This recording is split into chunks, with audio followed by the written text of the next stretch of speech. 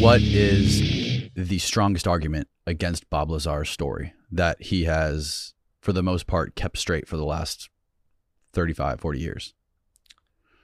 Well, a lot of it is kept straight, I think. Well, a lot of it's kept straight because it's like telling a story. He's told it so many times. It's kind of like reading a script. It's kind of like you just memorized your script and you've rehearsed it and you know your script. So I don't think that, it's not that hard to say that because he hasn't changed this. It doesn't mean the story's true just because he hasn't changed it. Mm-hmm. What makes the story true or not is whether there's, supporting evidence for things. So like we've investigated S4, for example, the secret facility at Papoose Lake where he claims he worked for this period of time, or his timeline, his background. What would even the background check thing? We talked about this issue of background checks and how he got the background check to even have worked out there. And have you looked into the guy's background? Did you do your own background check on him? Me personally, all I do is just listen to podcasts about him. I haven't done any of the real homework. I haven't looked at any like classified documents, or I haven't like subpoenaed the MIT or Los Alamos labs. But I haven't talked to like his former, associates, people who were important figures in the case. Right. Or what are the biggest holes that you found in his story? Well, the biggest holes, I would say, there's a couple of them. So one is the issue of how he was hired in the first place. The background check is the biggest hole because it takes normally like 8 months or more to do a thorough background check on an individual. The background checks that investigators and other researchers have done on Bob Lazar, show a whole history of this guy would not have passed a background check. Especially he's friends with John Lear, who was the guy who was blowing up the whole UFO story about the base at Area 51. He was on George Knapp on the record a year before Bob Lazar talking about this top secret base and saying that there was a subsection with the secret hangar complex that had 11 recovered alien discs in it. And that was John Lear saying he said there was 11. Yeah, he said there was 11. Bob Lazar said there was 9. And later, was basically confirming John Lear's story that John Lear had already told a year before. And there's just so many elements of Bob Lazar's story that we have tracked down because if he's leaking classified information on scientific level, right, like the element 115 stuff. So that's the real big scientific thing that he supposedly came out with, and there's so many misconceptions about that as well that I'd like to spend a minute to clear up. Okay. So one is that, elements are, the element number is based on proton number. That's how many protons are in the nucleus. So hydrogen is number 1. It has 1 proton and 1 electron. The electron's number balances the proton number so that it has a 0 charge. They always like to be neutral. So this issue of the protons it's just addition, man. So you just like element 115, the periodic table goes up to a certain number, and then to just predict that it's going to go to higher numbers that we haven't created yet. I mean, this was figured out back in the 1960s by a guy named Glenn Seaborg, who worked at UC Berkeley, and he worked on a lot of the particle accelerator experiments that, built the entire, higher half of the periodic table. And well, it's interesting, he wrote an article actually in Scientific American in 1969 and published it talking about the higher elements and this so-called island of stability. So this island of stability was known about by, real physicists working at, UC Berkeley labs and other places decades before Lazar. I mean, this is people misunderstand and misrepresent the physics constantly. And it would be good to get, a guy like Eric Weinstein on with Bob Lazar. I know that Eric Weinstein has, publicly accepted Joe Rogan's offer for, to have a debate because Joe Rogan put the challenge out there. Can we get someone to kind of quiz this guy? And Weinstein finally said, you know what, I'll debate this guy and talk about, physics and MIT, and we'll talk about, the advanced degrees he supposedly has from MIT and magnetohydrodynamics, and see what he knows about, MHD and MHD propulsion, and get him quizzed and see what he comes back with. And, what's interesting is Bob has always said that he would do a technical interview with a group of scientists. He said that in one of the earlier interviews that he gave. He's like, oh, I'd be happy to do this. And then Japanese television set this up and invited him over, and he never showed up. Really? Yeah. This was back in the 90s. Okay. And, so he's never given that technical debate with scientists. He's never debated with scientists. In fact, the first time Joe Rogan had him on the podcast, he had physicist Sean Carroll on the next podcast and didn't ask him anything about Bob Lazar. And I was like, why wouldn't you ask, the physicists about Bob Lazar and what they have to say about his story? And, I'll tell you, the key thing of Bob's story is the element 115, which he says is how the power source and the, also the anti-gravity propulsion source for how these things fly. And he claimed, people claim he predicted it back in 1989. There's lots of other people who predicted it, including, back in the 1960s. Like Glenn Seaborg knew that there was going to be elements up that high, and he even predicted the island of stability there. And there was actually an article that was published in Scientific American in May 1989, which is the exact month and year that Bob Lazar first came out with his story. And it's on page 68 of the May 1989 issue of Scientific American, and it's called Super Heavy Elements, and it talks about the island of stability in element 115. But nowhere in any of this is any mention that it has anti-gravity properties or, energy, production properties. So that's the big thing. We've discovered element 115, and people like the Corbells and everyone try to claim that means that, they've confirmed Bob Lazar's story because he predicted it in 1989, and then they discovered it years later. So that confirmed his story. No, it didn't. He claimed that there was a stable isotope and that it had anti-gravity properties. So now we never discovered a stable isotope, and that's one of the main arguments that's used to dismiss it. But it's also true that certain isotopes, like hafnium, for example, or lanthanum, there's blurs in the periodic table where these elements can actually jump back and forth a little bit. And, Bob Lazar kind of describes that in some of his physics, semi-technical talks about the reactor and its components, He talks about it jumping up to element 116 and then back down, and that it kind of, or 14, he's not sure if it was to 14 or to 16 or not, but it jumps around somewhere in there. And there's elements that actually do that. And you can take these unstable elements and you can stabilize them within, an electromagnetic field, for example, like a magnetic bottle. So you can kind of, hold this unstable nuclei together so that it doesn't decay like in a normal time. So it's possible that there may be some way to isolate and stabilize element 115 that we haven't discovered yet. And that, so I'm not saying that it's been completely debunked. You can't ever disprove a negative. It's not up for me to debunk Bob Lazar. It's up for, him and Jeremy Corbell and George Knapp to prove that he's telling the truth or come up with some supporting evidence for his story or documentation. And the kind of documentation I would be looking for hasn't come out. So Bob Lazar, some more records of his educational background, which he claims to have these degrees, advanced degrees, and have gone to these schools. Which there is evidence, right? So the evidence came out, right? It's interesting because he had a court case in 1991, and on his court documents, he stated that he had his bachelor's degree was from Pacifica University, which is a correspondence university. And what year did you say this? It was shut down in the early 90s as being a degree mill. So this was like 91, I think, was the conviction. So it was like two years after he came out with the story. So this place called Pacifica was selling degrees.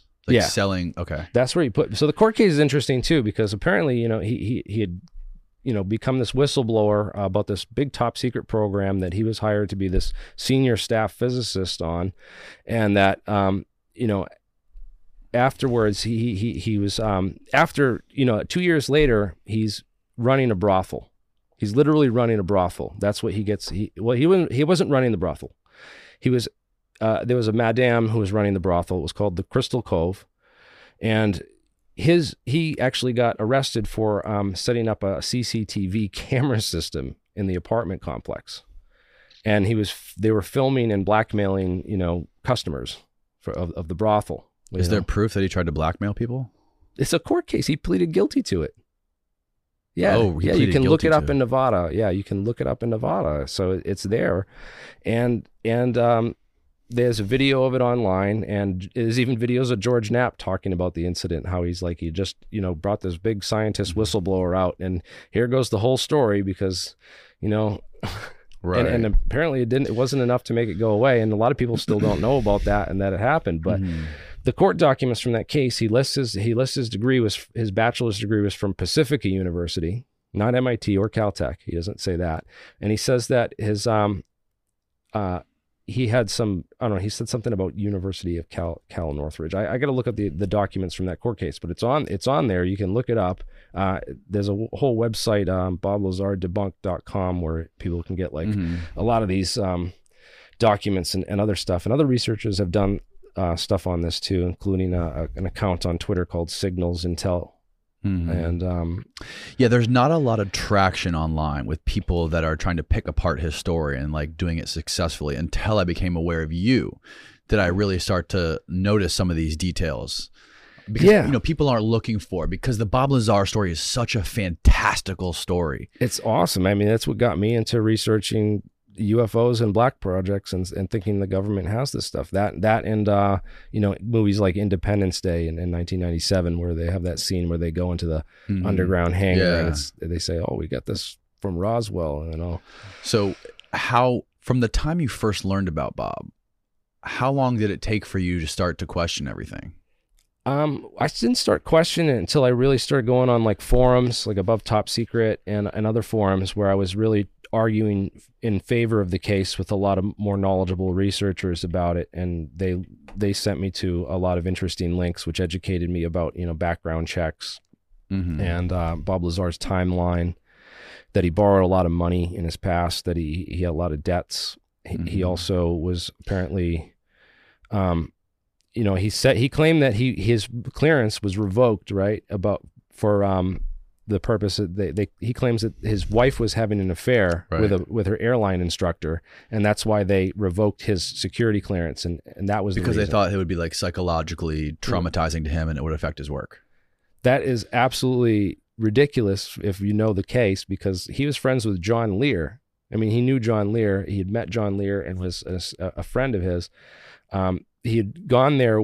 If you read the story, so there's two people that are left out of the story in Jeremy Corbell's film, and I think that it's deceptive to not mention them or bring them into the story, because they're two of the most central figures in the Bob Lazar story, and that's John Lear and Gene Huff. And Gene Huff co-wrote the original Bob Lazar tapes. It says a film produced by, he helped produce it. So the original Bob Lazar tapes, the tape that started all this, was produced by Gene Huff. Okay. And in a radio interview that I have saved and I put on my channel, Gene Huff claims that he met Bob Lazar because Bob Lazar was running a photo processing business at the time in Las Vegas.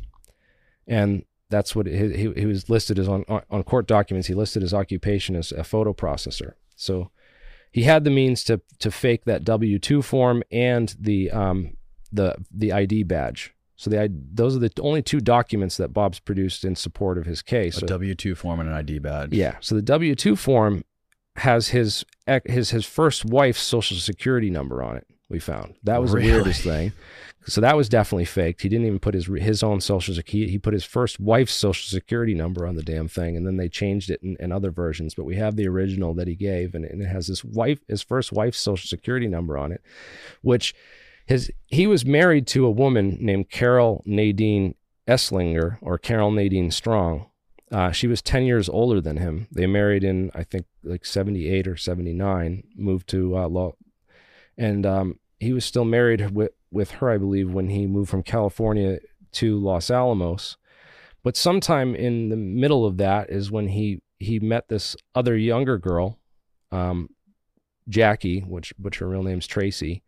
They call her Jackie, but he married this. He started hanging out with this younger girl. He apparently married her, but he didn't get a real marriage certificate. He just had a wedding and married her. Well, he was still married to the other woman. And then the other woman found out and was so upset by it, she allegedly committed suicide. And then this is all documented. And then Carol Nadine Strong, we looked up her history. The woman that he was married to at the time, he would have had these background checks and security clearances. So the government hired him to work on the most top secret project the U.S. has ever known. Then they would have obviously looked into this part of his background and found these holes in his story. I mean, these were issues that he had. So it looks more like he was having an affair with his wife, you know, because he married two women at the same time, this younger girl, and then his older wife commits suicide, and then he ends up marrying the younger wife legally on paper a couple months later. And his first wife allegedly committed suicide before he was hired to work at Site S4? Yeah, this was before. This was how early? This was 1986. Okay. So this was 2 years before. So 2 years prior, 2 or 3 years prior to him coming out with this story in 1989. Right, so 1986 is when, you know, he meets this younger girl, moves to Los Alamos, and then he breaks up with, you know, and breaks her heart, and she ends up committing suicide. Tailpipe in the garage. They found her in the car or whatever. I don't know if he's the one that found her or what the whole story is there, but it's certainly very, you know, peculiar and bizarre and strange. And definitely a guy wouldn't have gotten a background check because his former wife was involved with a Hell's Angel murder, according to some newspaper articles and stuff that we recently found from Las Vegas. So she was from Las Vegas and moved up there. And apparently she's connected with someone that worked at Fairchild Industries, and that's how Bob worked there out in California before he moved to Los Alamos. And he knew a bunch of other guys like Jim Tagliani, who worked at Tonopah Test Range. And Jim Tagliani knew about S4. Who is Jim Tagliani? He was one of Bob Lazar's friends. So he's a guy that was friends with Bob Lazar and John Lear and all them. And he worked out at Tonopah Test Range at a real place called Site 4. There's a difference. Okay. There's a real Site 4 at Tonopah Test Range. Okay. That's Area 52. Okay. So Area 51's in Nevada, up near Las Vegas. Mm-hmm. And if you go like west from Area 51, you'll fly right over Tonopah on your way to Edwards Air Force Base. And that was called Site 4. There was a section out there called Site 4, and it was the ECCM, which is an electronic countermeasures radar setup. So they would build mock enemy radar systems like Russian radar, and then they would figure out how to spoof or jam those radar systems. Whether it's the frequencies or the signals and stuff. And this was the origins of the stealth days where they were working on. Right. I mean, the stealth program was a little bit before that, but you know, the early 80s, but they were still doing a lot of stealth research and stuff out there at the time, which is also interesting because there was another Site 4 that we found, which was at Plant 42 in Palmdale, which is where they made the B-2 Spirit bombers. So there's two classified sites named S4 or Site 4, one at Tonopah, one at Palmdale, where they're building the B-2. And then Bob comes out with this fantastic story about this place called Site 4, where they're reverse engineering alien, you know, saucers and stuff. And that's the same story that, again, John Lear told a year before on George Knapp. So it's kind of interesting. You have this timeline where Bob Lazar the wife thing, he moves to Los Alamos, he's living there, and then he meets this new girlfriend. Something happens at Los Alamos. He apparently he did work at Los Alamos, so we've been able to confirm that, right? But he only worked at Los Alamos for like 8 months that we can figure out. And apparently he was fired from Los Alamos for using company equipment to work on his jet car, which he was already in. There was a Monitor article from Los Alamos from 1982 on the jet car article. So he was in Los Alamos with his jet car in 1982 doing stuff. So you can get a little bit a scope of the time period. And if you really trace down the whole timeline, there's no room for him to have gotten the degrees. There's no evidence that he got the degrees. And then him listing on the court documents that he didn't really have the degrees. He had a Pacifica University, which is like a mail order, fake degree. And that's possibly a mail order degree. They were doing that. It doesn't necessarily mean he paid for it. There's no proof he actually paid them, right? So, I mean, you could, by some stretch of an imagination, just assume that the government, just tried to put a bunch of dirt on this guy and made up all this stuff, that it's all made up by the government, right? So then at the end of the day, if you just get rid of all the circumstantial evidence about, that shows that the guy just may not be who he says he is, may have been involved with, people like John Lear, who's selling the same story on George Knapp, getting tons of views on it. So, here's Bob Lazar working for the photo processing company for Gene Huff. And Gene Huff says that the first time they met John Lear, that Bob Lazar went over there to do an appraisal on John's house. And they went to do an appraisal because Gene Huff ran an appraisal business, and he was working. That's how he met Bob Lazar, because he was his photo guy. So Bob Lazar would go there, take the pictures, process the photos, build and do the ads for the the paper and stuff, and that he would hold a tape measure. And this was when supposedly before. This is the guy they hired to be the senior staff physicist to work on, to figure out how this other thing that our top scientists couldn't figure out how this reactor worked. So we had to bring in this guy to figure this out. But does it make sense? Does that make sense? But it's true though. This guy, first of all, the first time Bob, from what I understand, the first time he met with George Knapp, and they did those interviews. He had to do a lot of convincing to get him to do that. Yeah. And then he tells the story of how he actually interviewed him, did this whole story. And before he published it, Bob called him and said, no, I don't want to do it. He had a change of heart. He didn't want to publish it, didn't want to go live with it. And George Knapp said that he wrestled with him over the tapes or something. He described some sort of a physical altercation where he had to grab it from Bob and fucking published it. So Bob, so what is there to gain for him? He hasn't made any money off this. He hasn't? That's what he claims. He's never made any money off of it. That's what he says. They sold the Bob Lazar tapes back in the back of UFO magazines and stuff for $30 a pop back in the 90s. And I know they sold quite a bit of them. So I know that he made at least some money off it. I've heard that, Jeremy Corbell didn't make what he thought he would, but he made some decent money off the film that he put out. And I've heard that he paid, Bob's wife or some back channel, so Bob actually did get paid for that. But I have no evidence to confirm that. But I would love to, do some more investigation into that and find out, because it would be real easy for someone to just order, a whole bunch of stuff from Bob's business, United Nuclear, right? It would be real easy for Jeremy Corbell to order, $200,000 worth of scientific equipment from United Nuclear, and then United Nuclear just simply not deliver the equipment. There's other ways to wash that money, and Bob has the means and knows how. I mean, he started United Nuclear because he ran a fireworks show called Desert Blast, where they would basically, invite a bunch of people and sell tickets to go watch, these massive fireworks and bomb shows out in the middle of the desert where they'd blow up all kinds of stuff. And that was during the days when, it was getting harder. You used to be able to order ammonium nitrate and other stuff right in the mail, and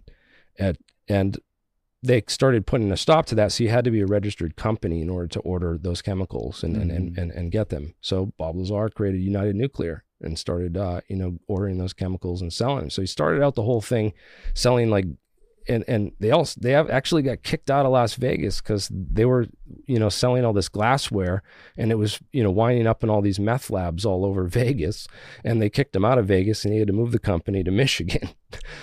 So there's a lot of history behind how Bob's gotten the money, and there's also these companies where if he was doing it, you would never know that he got paid for it if he did, and I'm not sure I would do it either if I wasn't getting paid for it. What he's done, but again, that's besides the point. What could he be getting paid for besides selling these tapes for $30 a pop and helping Jeremy make a documentary and selling some fucking souvenirs on his United Nuclear website? I mean, that's not it's a lot of trouble for that. It seems like he would be trying to make a lot more money off such an endeavor like this. And he hasn't done any podcasts other than Joe Rogan's podcast. Well, it's interesting because it's almost like, why would he pick? He hasn't done any documentaries either besides one with Jeremy Corbell. So right, exactly. Why would he only work with Jeremy Corbell or only work with Joe Rogan? I would imagine because he doesn't want the attention. And he's got people like Joe who are fascinated by the topic, and he's got people like Jeremy who are also fascinated by the topic, who are pushing this guy to do this. Like, come on, do this. He's like, no, I don't want anything to do with it.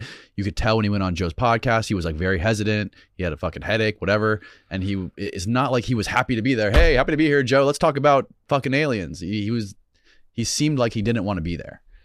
It also seemed like Jeremy was his like handler throughout the whole thing. Because he didn't, and then he got the migraine. It was a lot of questions he couldn't answer. And why isn't he doing more press? It just seems like he knows the story's a lie, and he doesn't want to do more press because he just knows that it's going to get found out. If the more time he spends on there, all he needs to do is get on a show with a guy like me instead of someone who doesn't know anything about the case. As long as he's talking to people who don't know anything about the case, or people who want to believe in the case and support the case without question, like Jeremy Corbell, convinced that it's real, and that guys like me are part of this big organization to like shut down the truth. And it's like, well, what's the truth, man? What physics do you have, bro? I've interviewed real senior staff physicists, so I can show you what a real senior staff physicist looks like and compare that to Bob Lazar, and I can show you what real physics programs and real SAPs and the sort of research and what it looks like, because I've studied these things, and I've interviewed the people who worked on them. We've had them on my podcast. So I tend to question guys like Bob Lazar, and especially that's one of the main things is the education, the fact that he'd lie about being a physicist and having these credentials and then not being able to back it up is the biggest thing to me. And I don't, when he's on these shows and on these tapes and these interviews, is there any red flags in his language about physics? Yeah, that throws you off? I'm sure if any physicist who's listened to Bob Lazar talk knows that this guy is not like a real physicist. He's not, he's not doing, real equation. It's some of the most basic, physics stuff, and then he'll throw in a bunch of other stuff like the gravity A wave and B wave idea. I've had some people on the podcast that have tried to analyze that in different, ways. But again, there's no core physics there. And when you talk about anti-gravity, right? First off, you can't have anti-gravity without negative mass. You need to have negative mass. If you're not producing negative mass, then you're not producing anti-gravity. And what he has is the most massive element you have. So he's not producing negative mass. He's producing, super mass. So it's the opposite direction. It's kind of like a misdirection in all fronts. I feel like it's intentional disinformation that was put out. It's almost like, why was, John Lear telling this story, and then Bob Lazar suddenly meets John Lear and then gets, hired to go work out there, despite that he knows John Lear. And then as soon as he gets working out there, what does he do? He turns and goes and blabs to his friends and brings them up on the mountain, with up to the peak, because that's what they did. Apparently they brought him up to the peak, and that's when, he got the calls and they revoked his clearance and stopped. But apparently he up at the peak, what they were filming was either Janet flights, the incoming, airline flights coming into the base, or they were filming some of the early Star Wars SDI program tests on these plasma and laser-induced plasma technologies. And they have proton beams and other types of beams that they could generate balls of plasma in the sky. Right. I want to get into that. I want to talk a little bit more about this first.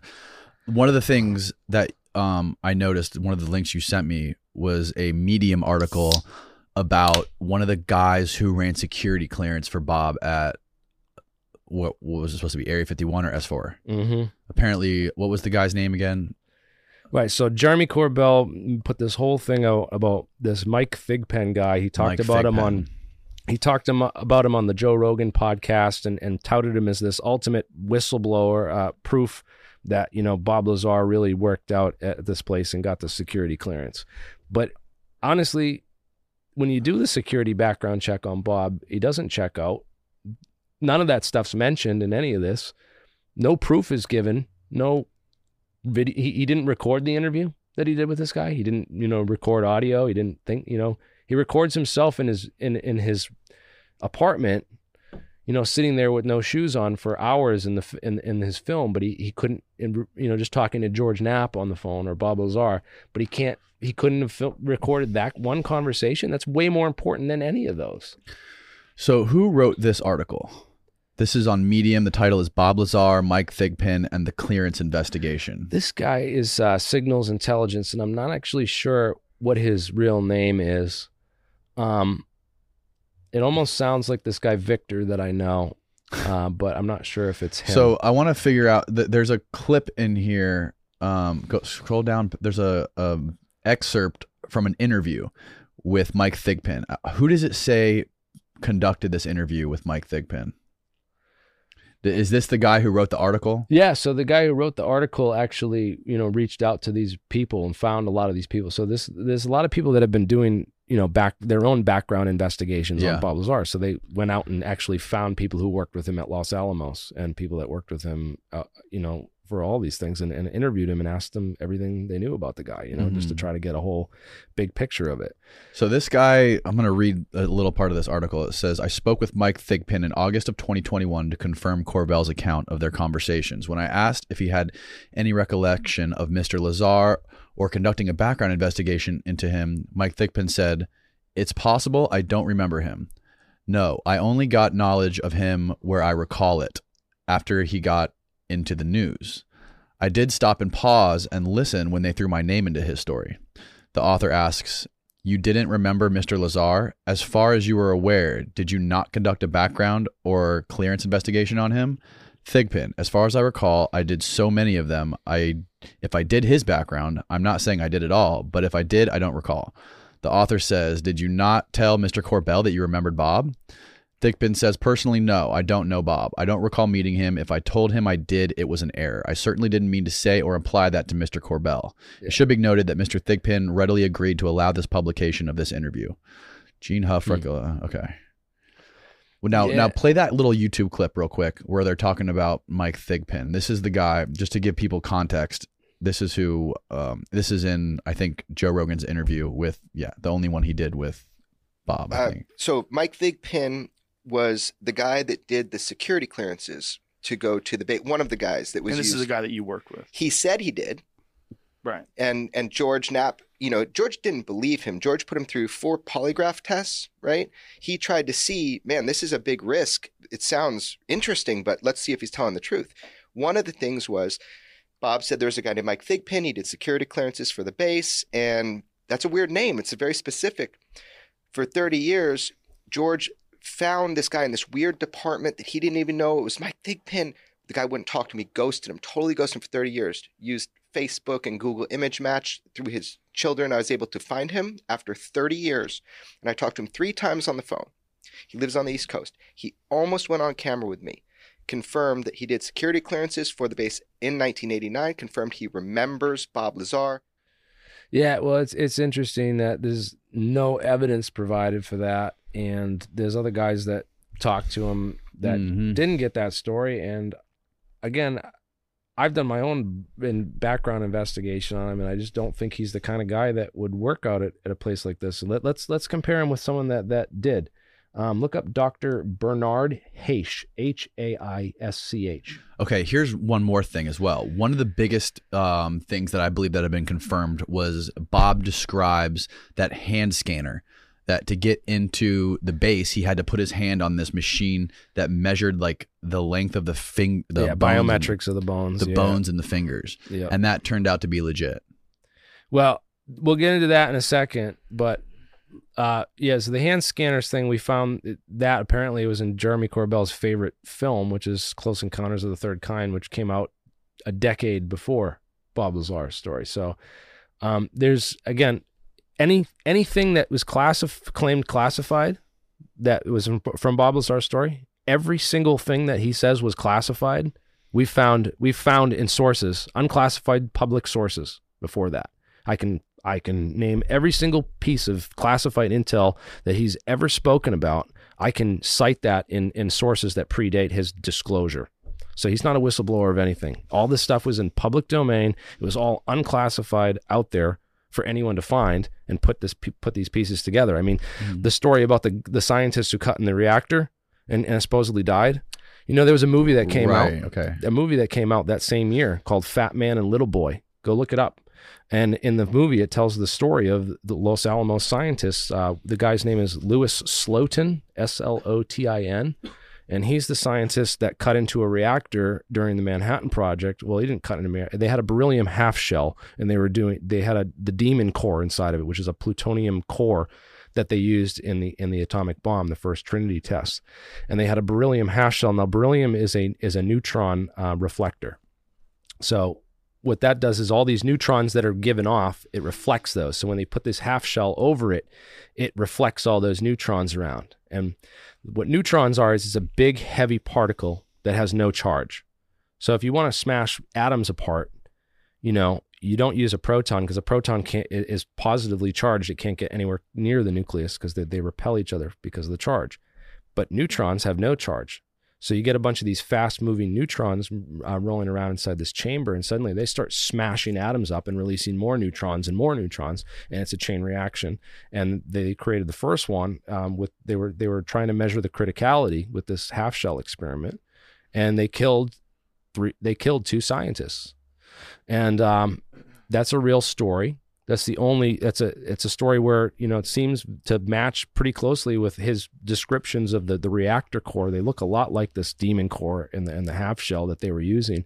And in fact, the experiment they were using, he was using a screwdriver, and the screwdriver slipped and it fell, and it went supercritical because the screwdriver was holding that gap up. And when that gap fell, it went supercritical, and he quickly grabbed the thing and pulled it off, burnt the crap out of his hand, and totally irradiated himself. But he saved the lives of the other 9 scientists in the room, and but sacrificed himself. And for that, he was like given all these awards and stuff, but he died a couple days later of radiation poisoning. It was brutal, man, the pictures and stuff. But that's a real story about what is this guy's name again? Louis Slotin. Slotin. Slotin. Yeah, that's the dude. Look at the pictures of that thing. That's the demon core right there. So they built a new reactor to run this experiment, and it has a mechanical holder for the half shell that's on top. So it's lowered and raised mechanically, so they can do it from a separate room, a safe distance away. So that they can run this experiment with precision, and doesn't have that element of human error with the screwdriver. And the new reactor core design looks a lot like Bob Lazar's Element 115 reactor. It looks almost just like it, actually. It's like if you were just to modify a couple things on the new what is it would be called a beryllium half shell criticality experiment. That's a tongue twister. Yeah, I know. Beryllium half shell criticality.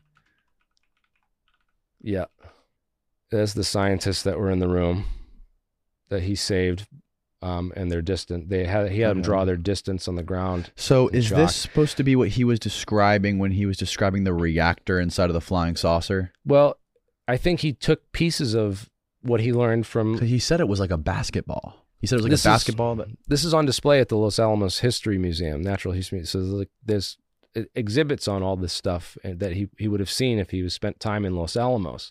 Mm-hmm. So he would have, he could have adapted this stuff to make up a story. Is all I'm saying is that's what it sounds like to me, because there's no verifiable intel that's come out of anywhere in the past 30 years on, programs that were working on this kind of stuff or even interested in this kind of stuff. The scientists that were working on it were, a couple of these German guys that were working on CERN, particle accelerators at CERN. They were continuing Glenn Seaborg's work. Mm-hmm. Glenn Seaborg was, again, the guy who predicted this island stability. Mm-hmm. He discovered a huge number of the elements on the periodic table at Berkeley labs, at the Berkeley accelerator. So he pioneered a lot of, physical chemistry research in those early days. But going back quickly to that hand scanner. Yeah, the hand scanner. So that was in Close Encounters. It was in electronics magazines. We found it. We found numerous pre-1989 sources for that hand scanner that, would have, anyone could have known about those. So, but he said specifically that that's what he used to get into Area 51. Yeah, they used the opening sequence of Close Encounters. Go watch the opening sequence of Close Encounters. When the guy goes into the top secret facility, there's the same hand scanner right there. And Jeremy Corbell said in interviews that his favorite movie is Close Encounters. But how could he have missed it? How would Bob know that was specifically in Area 51 though? Because it's in Close Encounters. They're filming in Area 51 is what you're saying in Close Encounters? They're filming a top secret facility that the alien stuff's going on and they have to get into right in the opening sequence of the movie. Yeah, but that doesn't mean that's the exact machine they use. It's the exact machine. It's that exact machine in the picture. I go open the movie. It is the exact machine, but how would Bob know that is in fact what they have at Area 51? Just because it was in a movie doesn't mean... Do they have it in Area 51? I mean, it was one of the high-tech... Yes, there was proof. There was a photo taken. One of the security guards provided a photo of one of these things at Area 51. Maybe you can find it. Maybe that's the photo there. There's other sources that he could have learned about it from, though. It doesn't mean that he learned about it at Area 51. Can you find a photo, like proof of hand scanner at Area 51? Maybe we can find that. Again, another thing about the security at Area 51, right? So Bob's security badge that they put it says MJ12 on it. Okay, That's his security badge that he used to get into work. Now it should have said Wackenhut on it because Wackenhut do the security for Area 51. And if you see other Area 51 ID badges, they're actually issued by Wackenhut, and they don't look anything like Bob Lazar's ID badge. So he got that wrong. And then I mentioned that the only other piece of documentation he's provided is that W-2 form, which had his first wife's social security number on it. Mm-hmm. So, can you make any sort of argument that he is telling the truth? I tried this one, right? So let's just say this hypothesis has come up a few times, right? So let's say that, Bob Lazar meets John Lear, starts learning about all this UFO stuff, seeing the popularity that John Lear is getting, and that they're watching John Lear because they obviously they knew John Lear was the only one talking about. He was talking vocally about Area 51 back when no one else was. He had pictures of like a captured Russian MiG that we were, basically running tests on at Area 51. He had a picture of it on the tarmac that he went out there and took before they had the security at the base even set up. And he's like one of those original guys. So Bob Lazar meets John Lear, and then maybe he was recruited, and maybe they said, we're going to plant a disinfo pill on John Lear, and we're gonna pretend to hire Bob Lazar, and we're going to bring him out to a hangar that we're going to set up, and we're going to bring a bunch of AZ-9 Avro cars, VZ-9 Avro cars, and some of the old Alfred C. Loading. What? Okay, so Alfred C. Loading. Look up Alfred C. Loedding. This guy designed tons of flying saucers for the military between the 1940s and 1950s at Wright-Patterson Air Force Base. He was an engineer that built and designed tons of flying saucer shape and other weird shaped aircraft. What was the last name? Loedding. How did you find this guy? That's the dude right there on the left, yeah. So you can look up a number of his patents and a number of these crafts. Is that a picture of the craft that he designed right there on the far left? Yeah, that's one of them. I mean, there's tons of them. There's over 100 different models that I believe he designed and flew over the years. Maybe not 100. I don't know the exact number, but... And those are the blueprints of those things? There's a whole secret chapter of classified aviation, airframe design experimentation that went on back in the 40s and 50s that the U.S. Air Force was experimenting with that, nobody knows about. So some of these relics might still be around today, some of these craft. Imagine they got a bunch of these in a hangar, put locks on the doors and then bring Bob in there and tell him that they're working on alien technology in the place, dress up a couple midgets or some kids with some, in dummy suits and stuff. But then he says he actually worked on that sport model craft, and he was inside of it. There was no seams. So there's another couple of things that we did. So from his descriptions of all that, right, and his descriptions, Michael Schratt is a researcher I work with. It's Michael Schratt, and what he does is he takes UFO case reports, and he works for an aerospace company as a graphic designer. So he does 3D models of planes. So he'll take UFO reports and then he'll build a 3D model of the actual craft based on the sighting. And he has a whole archive of all these. Yeah, that's like a big chart of all the all the ones he's produced over the years. So he takes all these UFO reports and he draws scale model diagrams, very precise, based on the descriptions of all these craft that are described. So he takes the Lazar saucer and takes some of the descriptions that Bob gave of how tall he was when he went under it, and tries to match up those dimensions to figure out how big this thing is. And when he did that with the Bob Lazar sport model saucer, he found all kinds of like problems with the dimensions, that he wouldn't have been able to stand under it in those places that he said he did.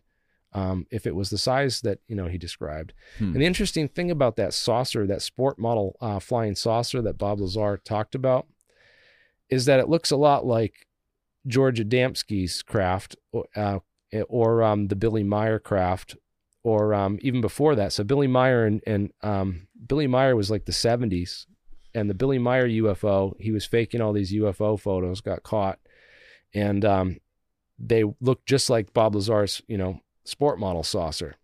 But there's an earlier case from the 50s called Otis Carr. If you look up XTC 01 Otis Carr,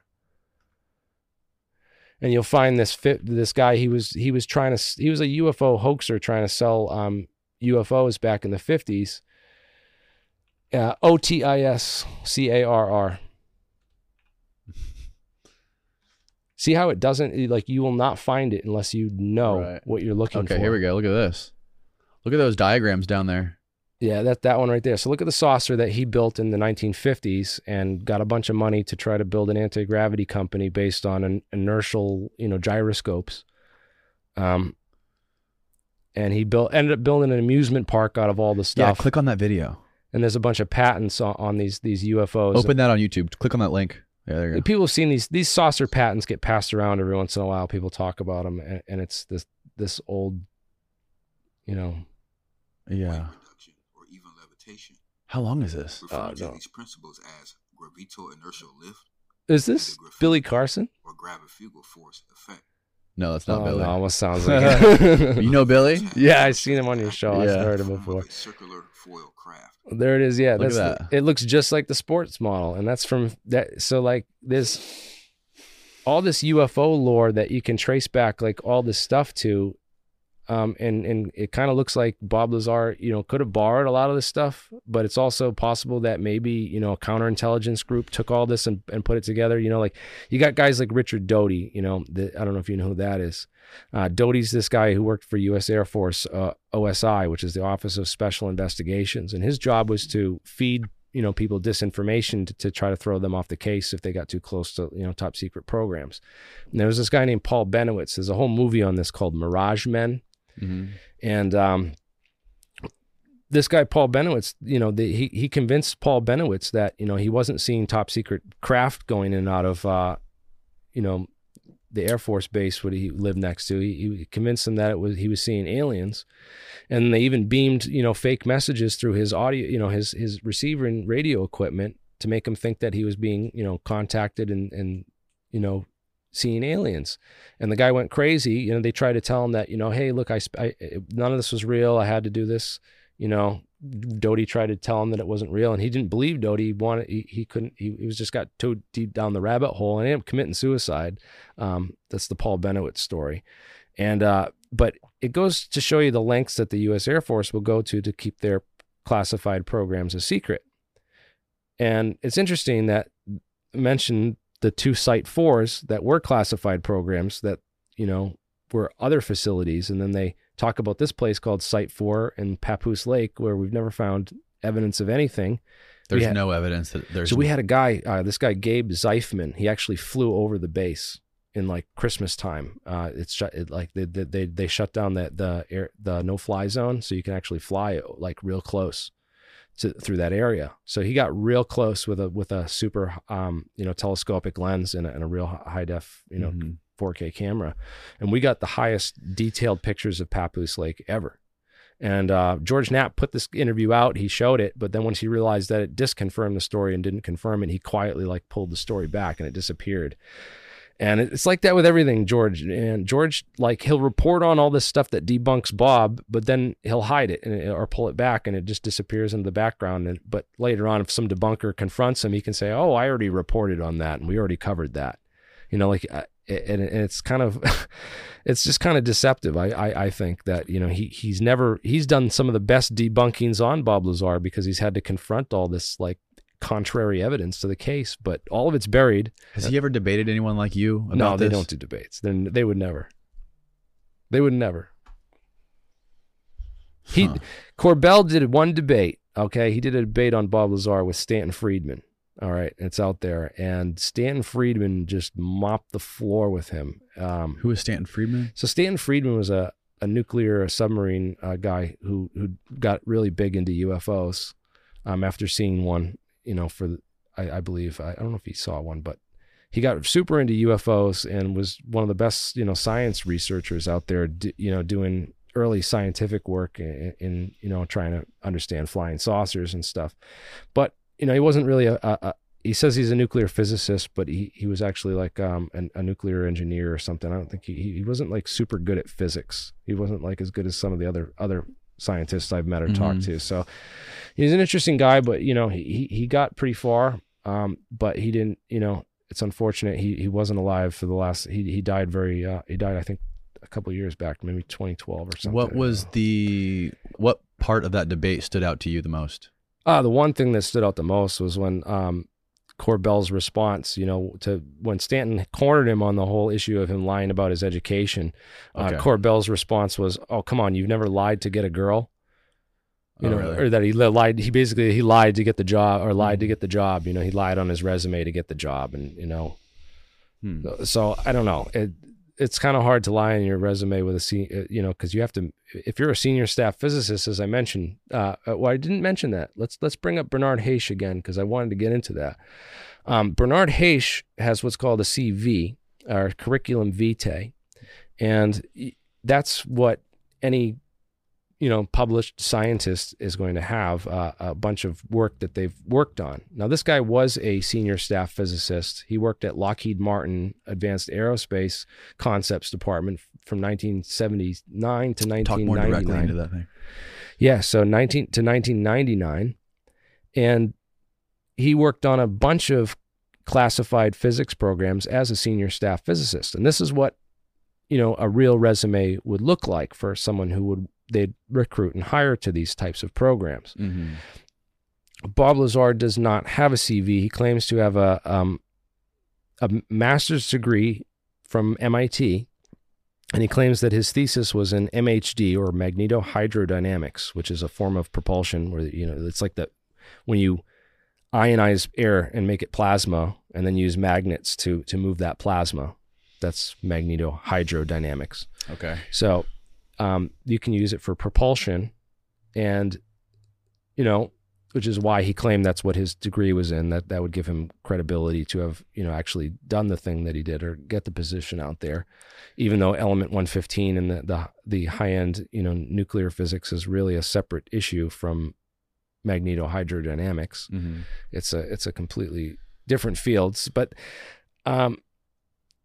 I don't know. You look at guys like this and you compare him to Bob Lazar, and I'm like, well, why would they hire Bob Lazar? Why would they need Bob Lazar when they have dudes like this working on this stuff? Now, what did Bob Lazar say specifically about MIT? What did he say his level of education was at MIT? A master's degree. He said he had a master's degree and at he MIT. said he graduated in 1982.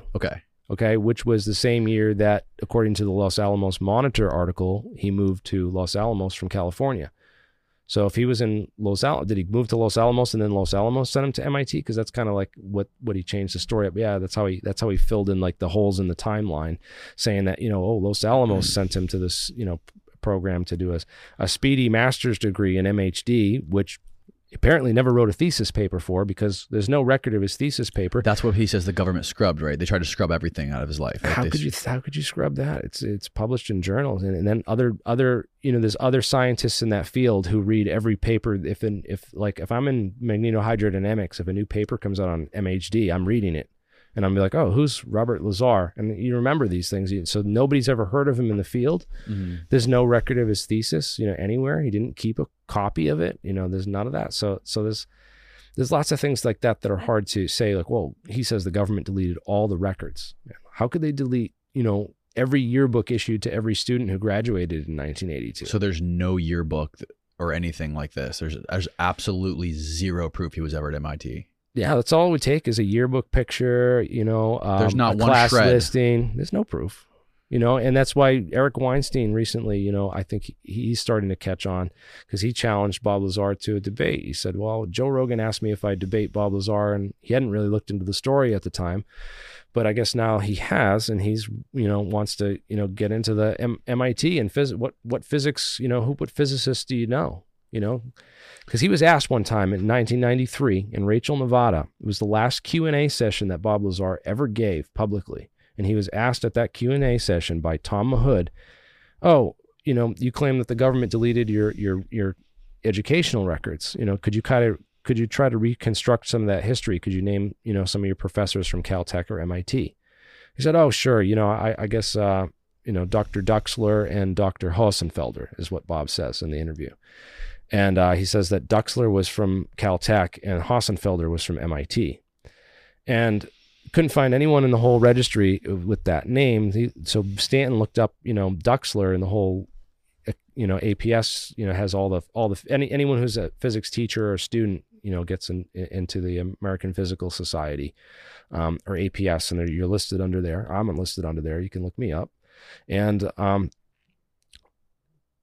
he looked up Duxler and found that there was one Professor Duxler who worked at Pierce Junior College in Woodland Hills, California, which is where Bob Lazar lived after high school, next to a rocket engineer named Eugene Gluhareff, who actually built those rockets that he's on the bike, the jet bike with. He's got the rocket bike and the rocket cars. So those are Gluhareff pressure jet engines. They're not actually rocket engines.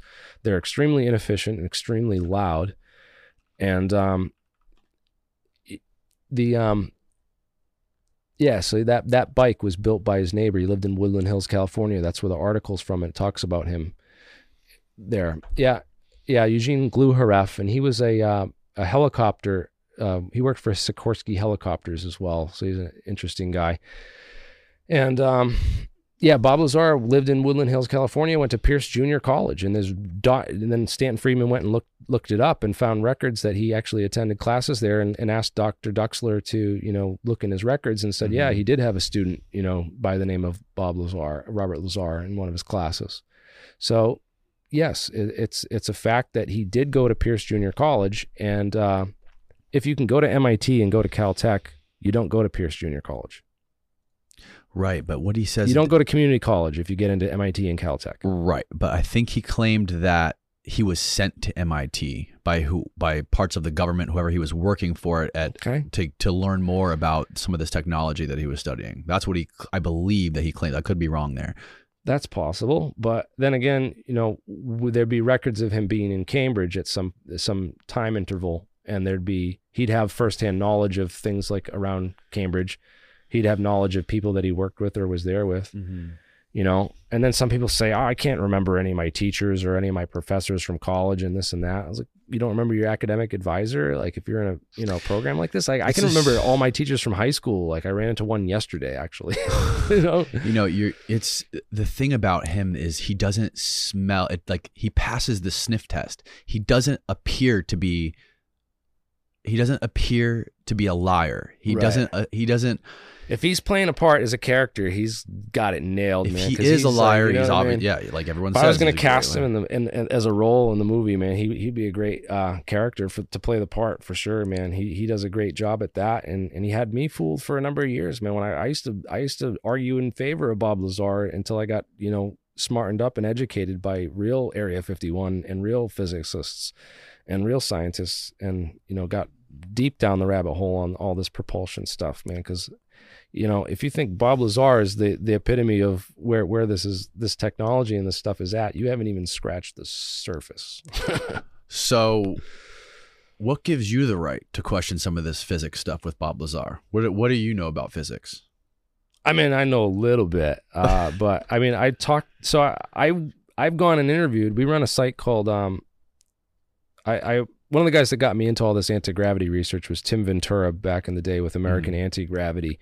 And I teamed back up with Tim, and we started this conference because I thought he's perfect for the role. He's our moderator, and we wanted to bring people in and create an academic and open community where we could discuss these kinds of ideas, UFO propulsion, and discuss UFOs and anything goes kind of conference.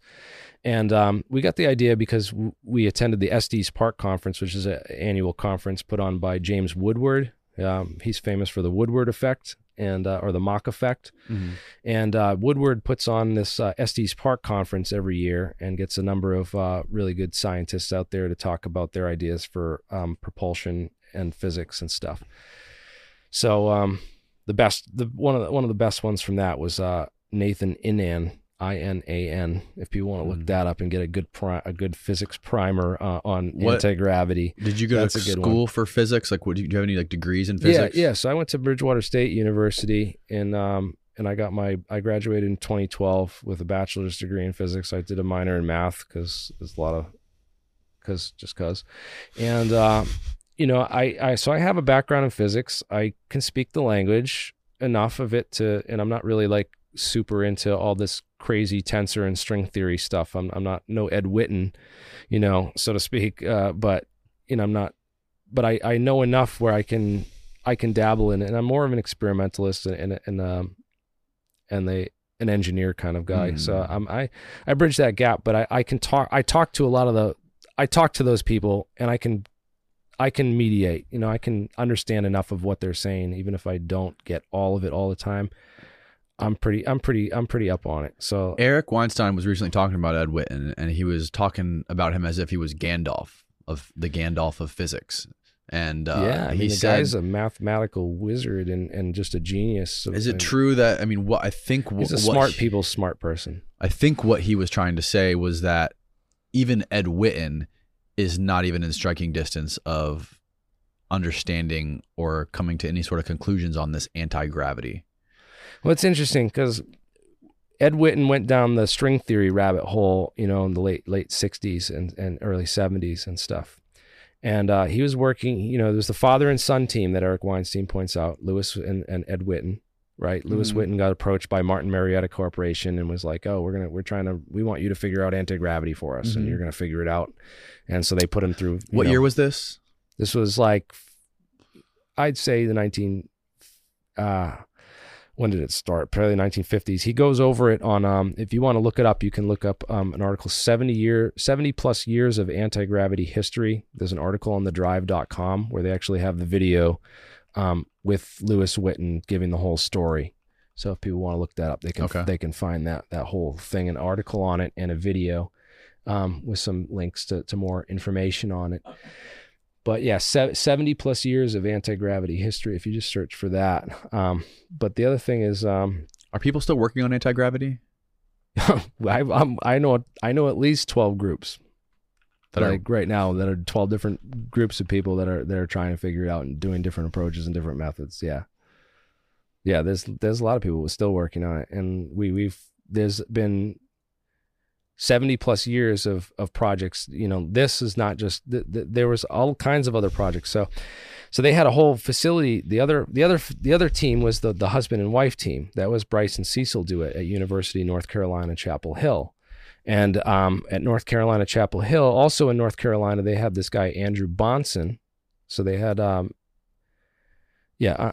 Bonson, and Bonson was the guy who was funding. He ran a big air conditioning company. He had a lot of money from smelling air conditioning units, and he wanted to smelling air conditioning units from selling. And he ended up, funding this lab called Bonson Labs, and they hired, Thomas Townsend Brown and a number of other guys to try to, do experiments on anti-gravity back then. That was 1954, 56 and stuff. So they had this whole facility down there. I know that Bryce I've seen went this down there before. Yeah, this is a cool article. But there's more history to this in the physics. So what's interesting is that Bryce Dewitt was working a lot with John Archibald Wheeler, who was Richard Feynman's PhD advisor at Princeton. And Wheeler did a lot of classified work. He worked on the H-bomb. He actually left H-bomb secrets on a train one time on accident, and then got so scared he refused to leave Princeton. He wouldn't leave Princeton after that and stuff.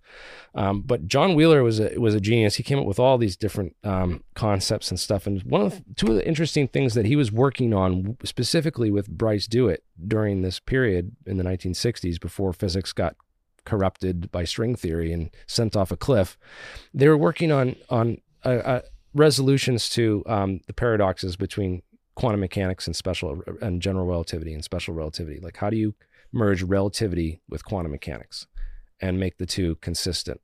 And they were struggling to how to do that. And one of the solutions that they came up with was this issue of quantum non-locality. And that's this issue that the substructure of space is on some higher dimensional plane, that space and time are actually like a holographic illusion, and that everything exists all in one hyperplane all at once, and that we just see different things in different specs from different observer viewpoints and stuff. A lot of this was confirmed, years later by like Elaine Aspect and John Bell and others, with some of their experiments. But what that core argument of the quantum non-locality, that explains right there how UFOs are getting here. Because if you can create an Einstein-Rosen bridge between these 2 points in the universe, you can open a wormhole and then just step through. But then how do you do that? How do you do that is another story. And I kind of got in this on Brett's channel a little bit, because he was like, making the relativity argument for why aliens can't get here, that we've all heard. The speed of light is the speed limit. You can't go faster. Right. And that. But speed of light would take, I think, what was he saying? It would take 100,000 years to get here from somewhere. But how long does it take for the photon? Because for the photon, it's instantaneous. Why is that? The photon does not experience any time at all. In fact, the photon makes the trip, goes backwards, and then to negotiate, and then goes backwards in time, and then figures out which route it's going to take, according to QED, which is quantum electrodynamics, the theory of light as written out by Richard Feynman, which is super interesting. That's like this pilot. It was the pilot wave theory. It's one interpretation of quantum mechanics. There's two different interpretations. One is this pilot wave interpretation, that's Bohmian quantum mechanics, and the other one is Copenhagen interpretation. That's the Schrodinger's cat, where it's both alive and dead at the same time in the state of superposition before the wave function collapses, rather than it takes the trip, renegotiates, and then figures out which way it's going to go. It's kind of a different approach to the quantum action, the principle of quantum action. But this whole idea is that for the photon and light, it seems, has a lot to do with all this. Because I mentioned, in order to create anti-gravity, you need negative mass. So how do you create negative mass? Right. Well, they've done it experimentally. Did you know that? I did not know that. Yeah, there's an experiment that they did at University of Rochester where they created negative mass in a laboratory, and they did it using something called polariton condensate. Now, what the hell is polariton condensate? Well, it's liquid light. There's another word for it. It's light that's been trapped inside of a material. So when light goes in a material, it produces these quasi particles inside the material by the interaction of the electromagnetic fields through the material. Those are called excitons. And when the excitons are large enough to polarize the actual, physics inside there, the vacuum, you can actually create these polaritons,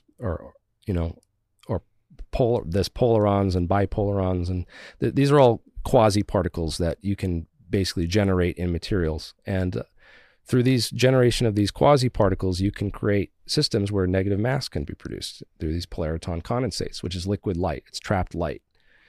So it's fascinating because you see these, UFOs that like appear like glowing balls of light, and then they do this warp thing, and how are they doing that? And is there any, interest, is there any physics behind this? And well, sure enough, light can produce propulsion. There's a number of, I mentioned the radiometer, Crookes radiometer. It's a meter which measures radiation, or the Crookes radiometer. Yeah, I think that's what it's called. Mm-hmm. Yeah, and this was what you showed me in the Giza power plant book in Christopher Dunn's book. No, that was the Crookes tube. That's an Crookes electron tube. gun. So Okay. yeah, that was, remember Joe Rogan had Tom DeLonge on the podcast, and he's talking about this, metamaterial that they have that they use to warp space-time. And he's saying, oh, they fire an electron at it and it goes slower, one way than the other. And, Joe Rogan was like, how do you fire an electron at it? And Tom DeLonge's like, I don't know. I'm not a physicist. Mm-hmm. And, the answer is a Crookes tube. That's an electron. Crookes tube. That's an Fires electron gun. It's an electron gun. Yeah, so that's what you could have used to fire electrons, but this is a little different. So these are photons. These are light particles, and light particles actually contain mass or they contain momentum, because you can get this thing spinning just by shining light on it, and it's just black squares on one side and white on the other. So what happens on the white side is it's reflecting the light, and on the black side it's absorbing the light. Right. So there's an imbalance in the forces from the light, the pressure that the light puts on there. So actually that's what causes the thing to spin or rotate, because how they get the black on one side and the white on the other. So that's the principal concept behind this. So light has momentum, so you can use light to push things.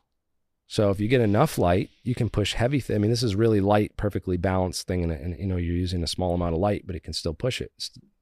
But what happens when you get a ton of light and you bounce it around inside this resonant cavity, in this metamaterial that you've created that is made to capture and trap light? It's essentially a piece of glass or a dielectric between two mirrors, so that the mirrors just bounce the light back and forth between the glass, in the middle. So the light goes in, and they're one-way mirrors. So the light goes in and then it gets trapped, and you can bounce it around, and then you can do different things to that light. You can squeeze it, and then you can set up other, xenic surface waves and other types of waves in the structure to produce these different types of condensates. So condensates are condensed matter physics. So it's not like condensed milk where I'm, evaporating all the water out. It's where I'm cooling all the quantum particles so that the statistics that govern them all fall to the same level, so that they start behaving, their quantum mechanical behaviors start becoming more emergent. So you're creating, macroscopic objects that are exhibiting quantum mechanical behaviors. That's how, there might be a window into how to, change physics altogether. And if they're not working on this, then they should be. And I don't think they would have figured this out in the 1950s. I don't think they had the math or the material science back in the 50s. Assuming that we captured actual pieces of, UFOs or extraterrestrial technology, we might have, had some of this and maybe back engineered or learned something from studying those pieces. But as far as, us being able to build them and manufacturing them, I don't think we're at that level yet. I think that's where the problem is right now in the whole industry of being able to do this. That's why I'm not worried about talking about this kind of stuff. I don't think, Russia and China, it would need you need a very large state apparatus to be able to fund a program and research something like this. What do you think these modern day UFOs are then? What do you think they are from somewhere else, or do you think they are something we found and figured it out, or do you think I like to evaluate every UFO case on an individual basis, because it's all different things. There's so many. There's so many technologies that people have no idea about. And I'm like, oh God! Now I watched this one. It was a video, and like, look at this thing. It's transmedium. It's coming out of the water, and then it's flying around, and then it goes back into the water. And I'm like, dude, that's a blurred down version of the MPUAV Cormorant. Go look it up. They decommissioned a bunch of nuclear subs, and Lockheed Martin did this, and they started, figuring out what they could do with the launch systems for the nukes and the subs. And they built this craft called the Cormorant, which gets shot out of the friggin' water and can fly and then return to the water and get, reconnect with the submarine. And that's what they showed the video of. And it's like, well, if you didn't know any better, you'd think it was aliens or a UFO or something. But then there's other cases where, you have, that are more intriguing, where there's actual debris and contact and other things, Maybe we should start with Roswell. Yeah, Roswell's a perfect example. You have all these rural farmers. You have, Mac Brazel, the farmer, finds this material, brings it into the bar, brings it to, to town, shows a bunch of people this, apparently brought it down to Roswell Army Air Base and some other people found it and were showing a bunch of pieces to the fire station. So lots of people handled this material, and they described it as this memory foil, Right. which is you could crumple it up in a ball and then let it go, and it would go back to its original shape. And memory metals are super interesting, like shape retention alloys. So nitinol is the first one that we created, and it was not created until 1954 at Naval Ordnance Research Labs. It's called nitinol? Yeah, nitinol. It stands for nickel titanium, NITI, NOL, Naval Ordnance Research Labs. Oh, wow. So it was discovered at Naval Ordnance Research Labs back in the 50s, but there's evidence that they were working on this or looking into titanium alloys at Battelle at Wright-Patterson as early as 1949. Because Wright-Patterson, 1947, Roswell happens. All the debris ends up at Wright-Patterson, allegedly, right? That's where NASIC is. That's where the U.S. Air Force Aerospace Intelligence Center is. That's where U.S. Air Force Institute of Technology. This is the hub. This is the real, it's 3-4 times the size of Area 51. And they have way more intelligence people and way more stuff. Area 51, if anything, is just a test ground. If there's any kind of real, nuts and bolts, physics and science research, it's going on there at Wright-Patterson and Battelle. Battelle would have been a perfect choice if you had alien technology and had to come up with a contractor to look at it.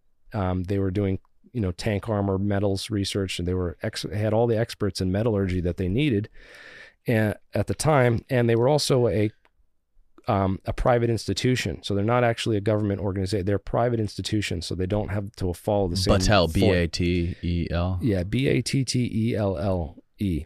It's Battelle Memorial Institute. And it was set up, in the early 20s, I believe, maybe late 20s. And it's been around, almost 100 years now. They currently manage all of our national labs. Did you know that? No. Yeah, Los Alamos Labs, Oak Ridge, everywhere is managed by Battelle under contract. And that's kind of scary for science, because if you want to control technology and you want to, have a UFO cover up of this kind of scale, you need that. What do you think happened at Roswell? What do you think that was that crashed there? It's interesting. I think that a number of people were brought out there, scientists, to look at this, that have testified to it and talked about it. Robert Sarbacher claims that he was, brought a part of it. Interesting guy. He did a lot of work on polaritons and exciton physics, coincidentally, in his years of research. And also a guy named John von Neumann, who's one of the smartest guys on the Manhattan Project. Mm-hmm. He came up with the idea of von Neumann probes just 4 months after Roswell. So, maybe he heard about the idea that it was a crashed alien spacecraft, and he just came up with that idea from his imagination. Or maybe it was a von Neumann probe that crashed. I don't know. What's a von Neumann probe? That's a self-replicating space probe. It's like a Type 3 robot that can go out, make copies of itself, and then colonize and share and send back information. So that's what? It's like a droid that comes here and sets itself up like a monolith or something and just records information and studies us, And it'd probably go unseen, plug into our internet once we created one, stuff like that. There's a whole bunch of theories on them. Another one is called Bracewell probes. That's another variation of this that are slightly different. Von Neumann is responsible for the first computer, right? The first supercomputer that was ever, and it was like a No. 8-ton computer or something. No, that's Turing. No, I thought it was Turing. von Neumann. No. This was von Neumann was the human computer. He was called the human computer because he could do very complex, large calculations in his brain. Mm-hmm. And he did a lot of the, work for the Manhattan Project on that. But I don't know if he did any direct work on computers. He was more of the theoretical and computational physicist for Los Alamos. But yeah, that I believe was Turing and Babbage were some of the first computer guys that but I don't know, supercomputer was Gray. Gray, I think, created the first supercomputer really in the 70s. Maniac was the name of the computer. An Army-funded electronic, it was an Army-funded electronic numerical integrator. The first computer in the world, and was the first computer. It was 100 feet long, 10 feet high, and it had a 17,000 it had 17,000 vacuum cubes, and it weighed 60,000 pounds. Look up the Maniac computer. Oh, okay, yeah. So he did some of this computer work too. I didn't know about his computer Yeah, work. Annie Jacobson talks all about this in her book, The Pentagon Brain. Yeah. And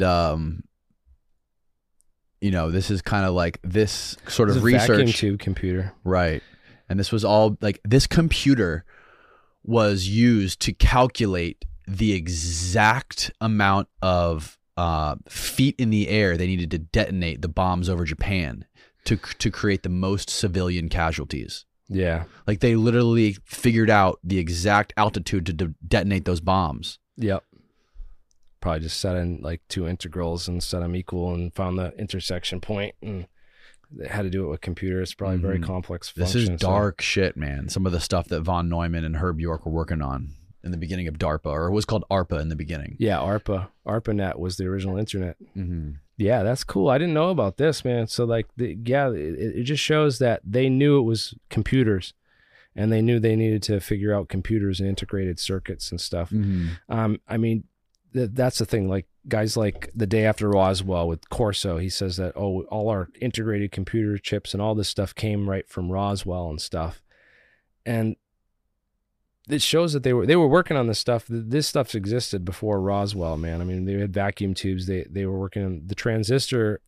Even though it was invented after Roswell, I don't think it came from Roswell, because the guys who were working on it like had all the solid state theory behind it, and they all the physics was there. It didn't like come from nowhere, and it can all be traceable to human scientists and human sources.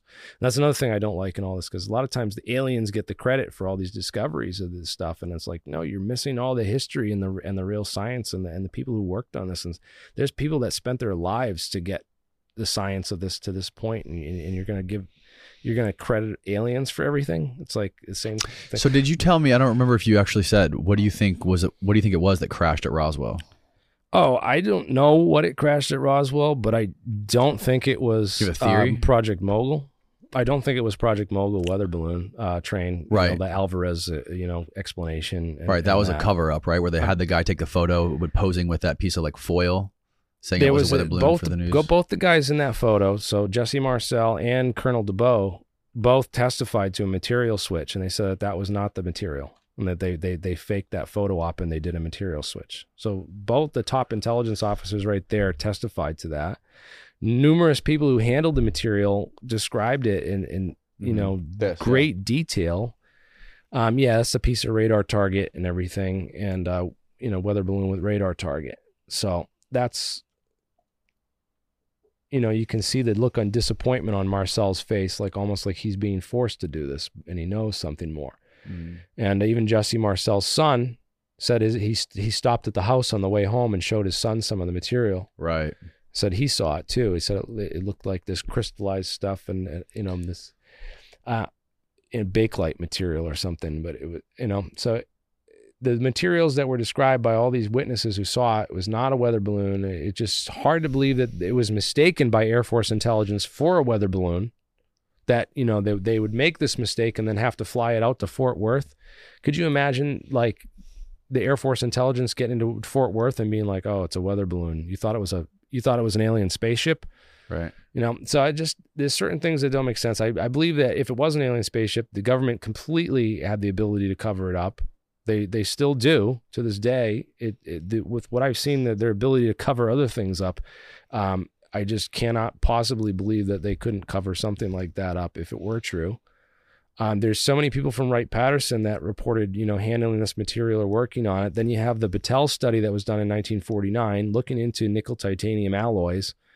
They developed a whole system of, dissolving these alloys of unknown origin using chlorine tetrachloride. So they dissolve it in chlorine and then measure the off gases as they burn it in chlorine and dissolve it in chlorine and then burn it. And they measure the off gases to tell what the thing was made out of. So why would this was a Battelle document, written for Wright-Patterson Air Force Base in 1949, and the scientists who wrote it, Elroy John Center, testified that he was given materials while working at Battelle. He was given metals that he thought were from aliens because he didn't think we could make that kind of stuff. It was impossible, the stuff that he had worked on. He told his wife this, and he told other people this. So it's super interesting. Then the director of Battelle was this guy, Howard Cross, who it turns out was, connected with some interesting research into all this. And then, NASA doing research into these shape retention alloys as well. The fact that they were looking into specifically nickel titanium alloys and trying to figure out this stuff that early just shows me that there might be something to this. They have this, we created the first memory metal based on this technology, and then we're working on it right after this, and all these witnesses are describing this foil, which sounds a lot like a sophisticated memory material. Now, I've heard that it's like a nitinol wire, a fine, thread of nitinol wire that's woven in a fabric. That's actually how some of this stuff is made. And that's why it has these, materials that it does, that it's like woven on the atomic level. And that's why they looked at it under an SEM and were like, how the hell we're going to make this, dude? Like you need a micro loom or something to weave this, or, so it can just imagine that the complexity of these nanomaterials when they looked at them and were like, how can we, build this stuff, and what's even going on here as far as the physics goes? Because, you dive into all this polariton and exciton stuff where you're trapping light inside these cavities, and then you can do things with the light once you have it trapped, and you can build integrated photonic circuits. So you can build entire circuit boards of integrated electronics that function on photons instead of electrons. So they're much more efficient. When you deal with electrons, you have resistivity and impedance. So you're burning most of your energy that you're using to do your calculations on your computer and do everything on your computer. Most of that energy is getting wasted as heat. But if you had it all in terms of light instead of electrons and electronics, if you had it with photonics and spintronics of just, these microscopic, nanotechnology engineered materials that would can trap and redirect light through all these channels the same way that your computer does it with voltage and current inside these integrated circuit boards. You could build, very advanced computers that are, and the storage capabilities that you'd have, like 5D crystal storage. It would just be, this is the world we're going towards, and you can't get smaller than building atom by atom, so that's, if you're talking about alien technology, that's the crux. That's where we're eventually need to get to, is the ability to manufacture things atom by atom, and what we're going to be able to do with nanotechnology once we get to that, level. So this light propulsion technology, you're basically saying that in order for another civilization to get here, that's what they would need to use. The anti-gravity would be irrelevant. Well, it's anti-gravity is kind of irrelevant because it's not just, you're not just repelling away from gravity. Right. And you have to be able to go interstellar. So you have to be able to open up these massive distances of time, space-time, and create an Einstein-Rosen bridge between those two things. So I'm sorry, I'm just dumb. So I don't know what an Einstein-Rosen bridge is. Yeah. So this Einstein-Rosen bridge, so they kind of came up with this idea of solutions to Einstein's field equations, and a bunch of these, a bunch of people have come up with different metrics and different solutions to them. One of the most popular is the Schwarzschild metric, which is what black holes do. That's how. That's like the topology and physics of black holes is this Schwarzschild solution. Now these other these Einstein-Rosen solutions are, wormhole solutions. So they're solutions to the field equations where you can open up 2 points and connect 2 points of space over right, like distances. folding a piece of paper in half and poking a hole right through it. Yes, it's all about how you folding the paper and then how you poke the hole. So the opening and the shape of the hole that you poke and all that is super important to doing that. And this bending and folding of space-time. But how do you do that? So the way we can see it being done in physics is that the photons themselves are actually generating and building and producing the space-time. So rather than thinking of relativity as this, absolute theory, think of it as a emergent theory that's generated or comes out of quantum mechanics.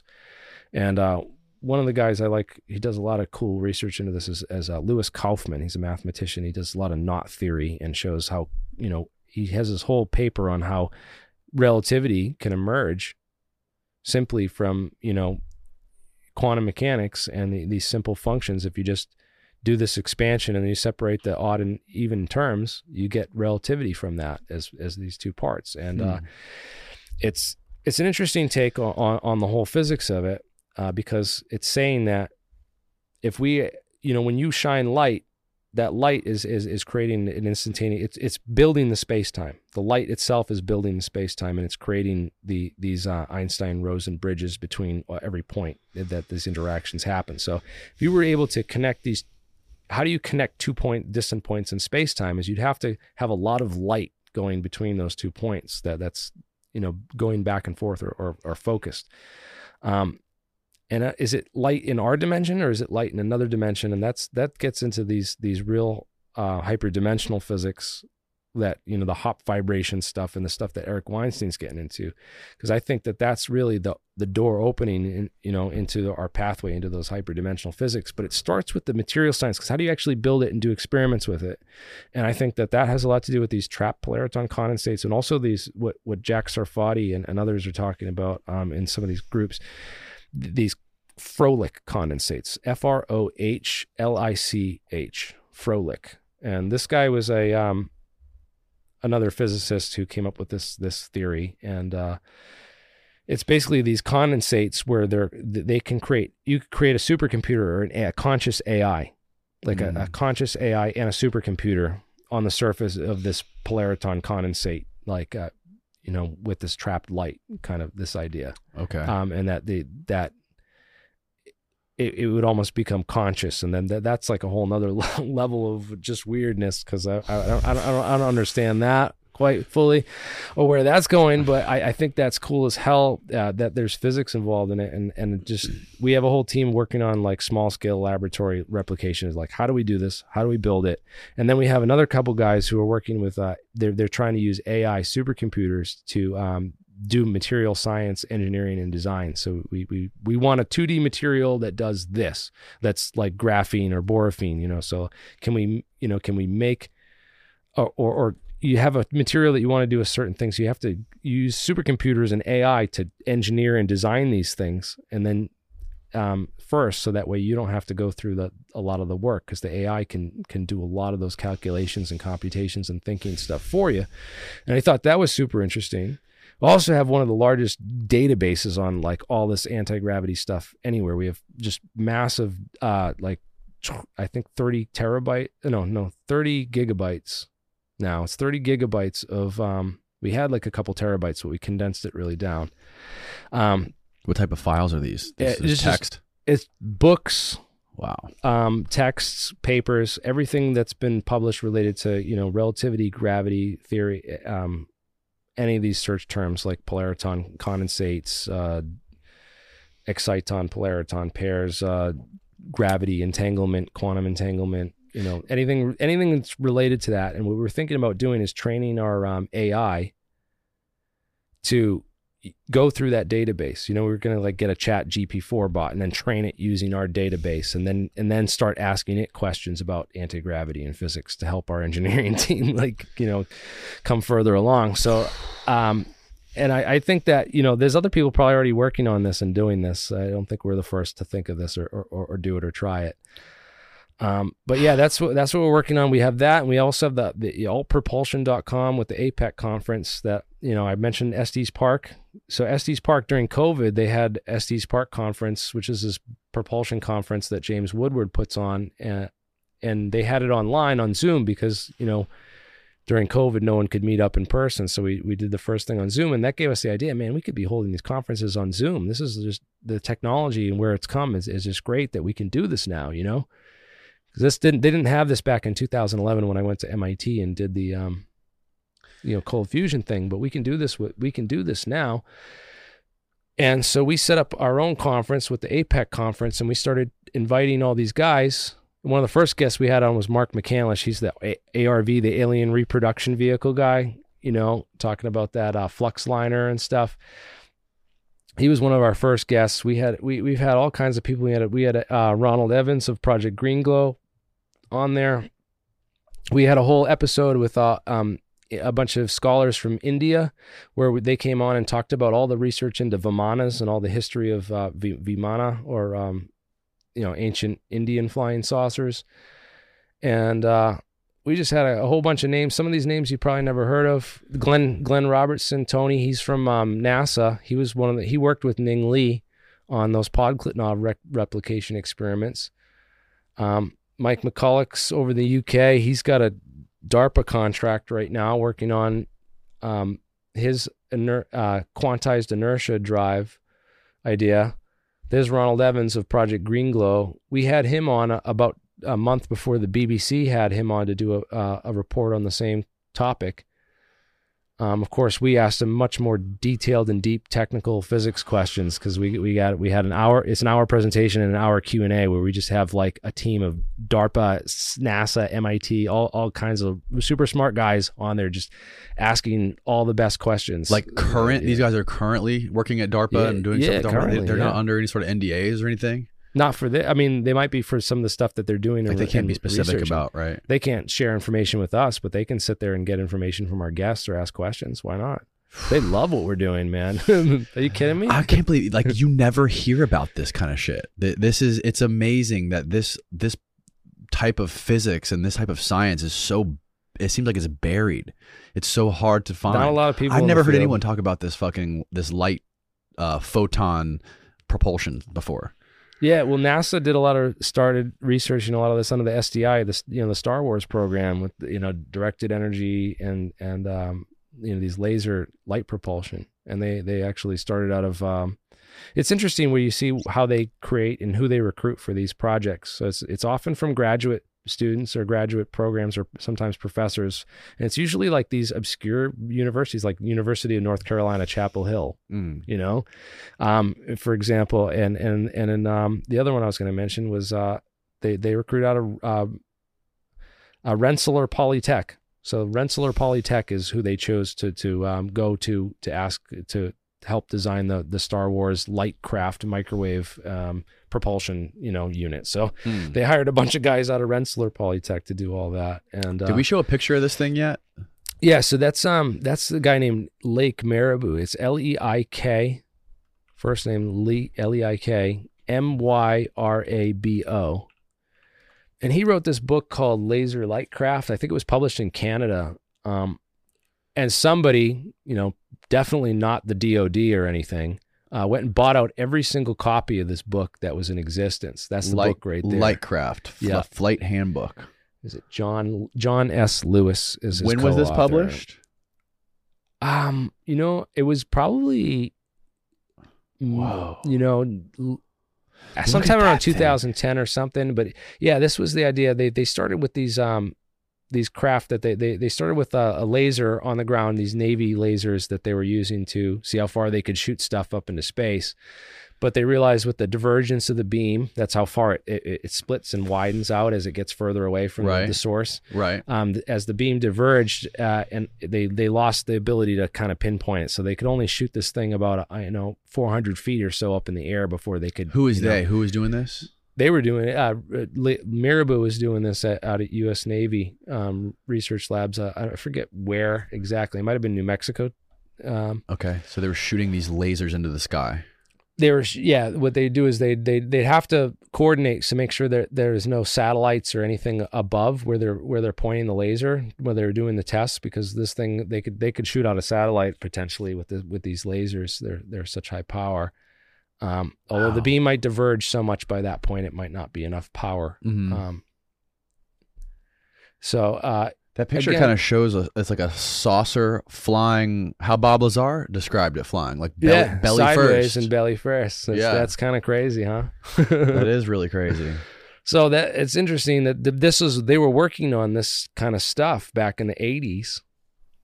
Star Wars SDI program at some of these facilities. So he may have heard, or learned some information about this and weaved it into the story too. So he had it's impossible to get a copy of one of these books right now. Not impossible. You probably pay. Look it up on Amazon. Look up that book on Amazon and see what you can find. The Lightcraft Flight Handbook. Yeah. Someone went and bought out all the copies. I only could find one for like $3,000. $349. $349 for the paperback? How long is it, Prime? Oh, arrives April 18th. It's still mad expensive though, That is expensive for a book. It's like more than, even the thickest, heaviest college textbook I've ever bought. I don't think I've ever, even the most expensive college textbook was.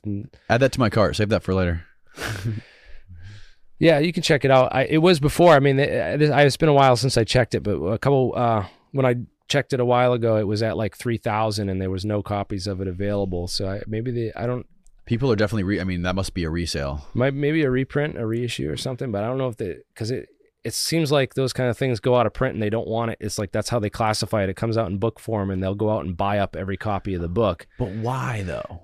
Why who are you saying like the DOD would be trying to get rid of that or hide that? Why would they want to do that? Because they want that just for war technology, war technology? They just don't want it. It's just another way of suppressing the information. It's security by obscurity. That's the best security strategy. What do you think their concern is with that kind of information being open sourced? They are concerned that more people will know about it and therefore their ability to use it effectively in deceptive warfare will be lessened. You know what I mean? So if they're trying to fake you out and make you think that alien UFOs are swarming your craft, say we have a bunch of these countermeasures, which we can create these illusions of UFOs and fleets of things, and even have some drones with maybe some of this lightcraft technology on them that they can do some of these crazy maneuvers, hypersonics even, So there's hypersonic technology that was developed from this. Do you know that? No. So hypersonics started with this supercavitation, these supercavitating torpedoes that would supercavitate the water like this. You know what the pistol shrimp is? No. So the pistol shrimp will actually supercavitate. It creates this like flick, really hypersonic flick, and it creates a supersonic bubble, which supercavitates really quickly, and it actually knocks out their prey. It will knock out a fish and like stun them and completely. Find a picture of this shrimp. The mantis shrimp or the pistol shrimp. The pistol shrimp. Or mantis shrimps do it too. So. Yeah, it's got this one claw that creates this supercavitation effect in it, right, in water. And what happens is for a brief moment, the water vaporizes and turns to gas, and it also like evacuates the area. So like it blows out, so it creates like a vacuum for a brief period of time. So it allows it to like lunge towards its prey, like. No, it doesn't lunge toward the prey. What it does, a fish comes near and it creates this shock wave that it stuns the fish and knocks it out. It creates such a strong, powerful shock wave that it just knocks the fish right out, knocks it out cold. It's a mantis shrimp punch, And you're saying that this is like so what being they use with rockets? They use it. They're using it in ICBMs. Some of the advanced intercontinental ballistic missiles will use this. What they do is they direct energy. They shine a laser point. There's a laser tip in the nose cone that blasts energy a certain distance. And again, you mentioned how they use these computers to calculate that distance away that they need to do that detonation for the atomic bomb. It's similar to that. They create this detonation in front of the nose of the rocket or the torpedo or whatever. So they supercavitate the air or water, and so that the rocket or torpedo is actually flying through a vacuum, so that they can eliminate greatly reduce the air drag by production of these directed energy induced plasmas. Whoa. And so they're able to get craft up above Mach 10 using this supercavitation technology,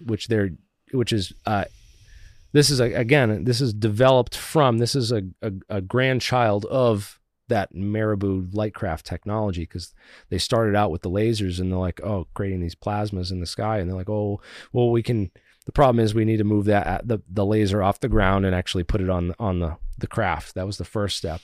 And then once they did that, they could figure out how to, they figured out how to tone it just right to create this supercavitating effect. And how do you know that this has been published, that these are being actively they're being tested on these ICBMs, or There's no rockets? video tests of it anywhere. There's one video I could find of a torpedo test, I think of South Korea doing some tests with these supercavitating torpedoes, but there's no like videos or anything on it. But you can find the patents. You look up Kevin Kremeyer, Kremeyer.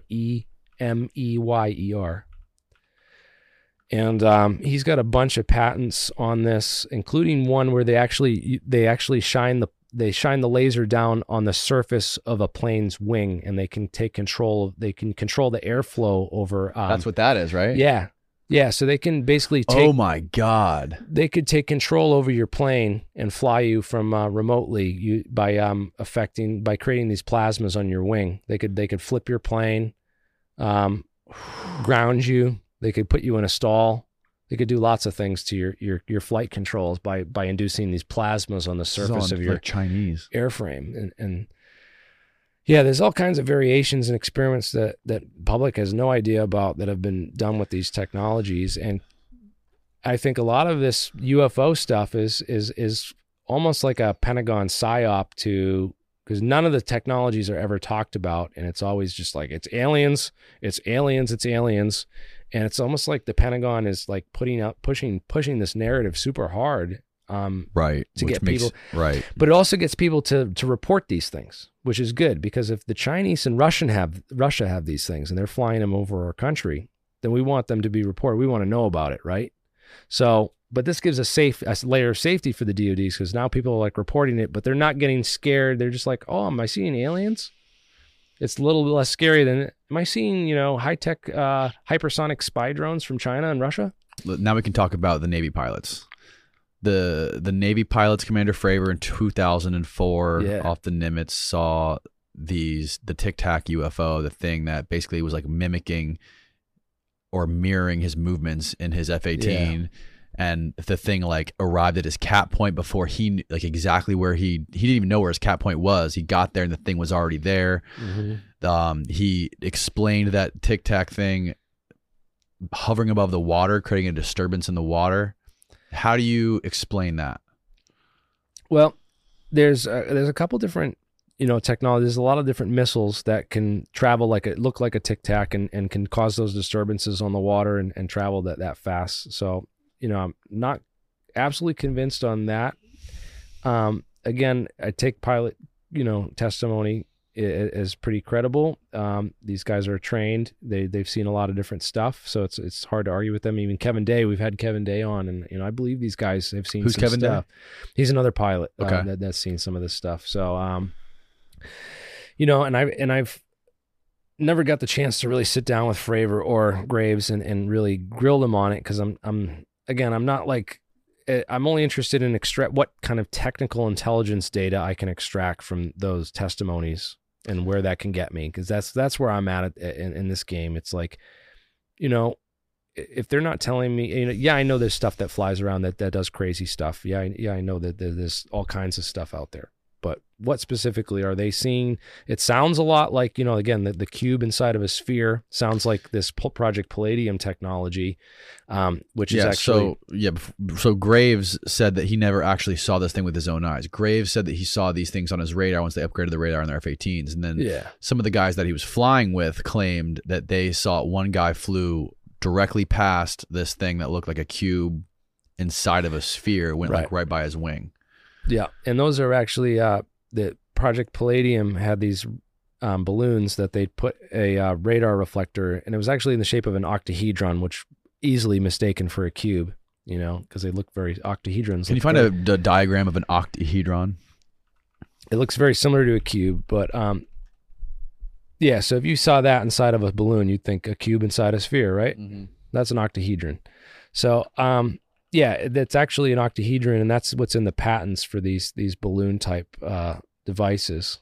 And what is the purpose of these things? So these are early repeater technology, like they're signal reflectors, and some of them would be a little bit more sophisticated, that they could do radar repeat spoofing signals. So a lot of them were used as like spoofing. So they would create these balloons. They could inflate one out of a buoy. They'd have these buoys set up that could spontaneously inflate these balloons, and then they could inflate or detonate and pop them on command. So what they could do is have one buoy here, put up a balloon, then pop that balloon and have another buoy put up another one. So and the radar signatures would look like this balloon teleported or did a jump maneuver from one point to another. And that was like some early experiments that they did with that stuff. But then Project Palladium. And this was just, and the purpose of this was just to confuse enemy radars? Yeah. A lot of it was to confuse enemy radars and also to confuse, your plane, like a plane's coming in with radar. A lot of planes report seeing these types of things. And then the fact that it mimicked his technologies, that sounds a lot like DRFM technology, like this digital radio frequency memory, where it can take a signal and then repeat it back. But it's almost like something that's looking at it and then recreating that, because like, why did it do those maneuvers? And that also is interesting because one of the ideas we had is like this projector thing, that's projecting this. And then someone pointed out, well, the thing did a circle and then it followed him around in a circle, so it would have to project through him at some point, right? For him to go in a circle around it. If there was like one source down the ground. So what about, the SDI program put these things in satellites apparently. So they might have these types of lasers in satellites. So they could potentially project these types of things from above and SDI do that. program? That's the Star Wars Defense Initiative. Okay, got it. That's under Reagan. So they had there's a number of these things. Then they were actually practicing with these lasers to be able to take out ICBMs, like incoming. So if Russia sends over nukes, they can shoot them out of the sky with these lasers on satellites and stuff. It's a whole program that was developed. It was called the Star Wars program under Reagan. And a lot of these technologies and stuff are basically, the grandkids of that program. A lot of that stuff that was started in the 80s under the Reagan program. It's connected to a lot of this stuff. But that's not the only thing. There's a lot of other projects that were even earlier than that. Like 1958 is when the CIA set up Project Rainbow out at Area 51, and that was their invisibility and stealth program, where they were trying to figure out electromagnetic frequency responses. And so EMF response is important to invisibility because it's how do you minimize your radar signature, because it's your return signature and your cross-sectional area, and a lot of things have to do with it. It's one equation that they have. It's actually on the Area 51 patch. They have the equation for the cross-sectional radar area of an object, and they just exploit that equation to figure out how to minimize that radar cross-sectional area so that you can be invisible to the radar by exploiting that formula. That's the reason that the F-117 has those flat surfaces, because those flat surfaces minimize that contour. There's less of an edge and it's really the edges. It's that side of the fuselage, which is that reflective surface that they're trying to minimize in order to minimize that return for the radar signal. There's a lot of technologies that have been done into radar and counter radar, and as I mentioned, those are called ECCMs, or electronic countermeasures. Right. So radar would be an ECM, or an electronic countermeasure. You're countermeasuring. You're having a countermeasure against incoming airplanes by shining your radar to be able to see them ahead of time, and they're using their ECCMs against your countermeasures to counter your countermeasures using shapes or flares or other radar spoofing technologies, like the Palladium one we talked about, or there's a bunch of Project Nemesis is a whole other series of these war game things where they actually can use this DRFM technology to implant specific signals into different radar systems, so they can spoof certain radar systems to see whatever they think they want, whether it's a huge fleet or a giant whatever. They can make them see whatever. So I talked to Ryan. You saw the clip. I talked to Ryan. I asked him about possibly these war games that are, or testing these dark technologies, radar spoofing technologies off the coast of North Carolina or off the coast of San Diego. And his argument is that they have specific ranges that are designed to test this stuff.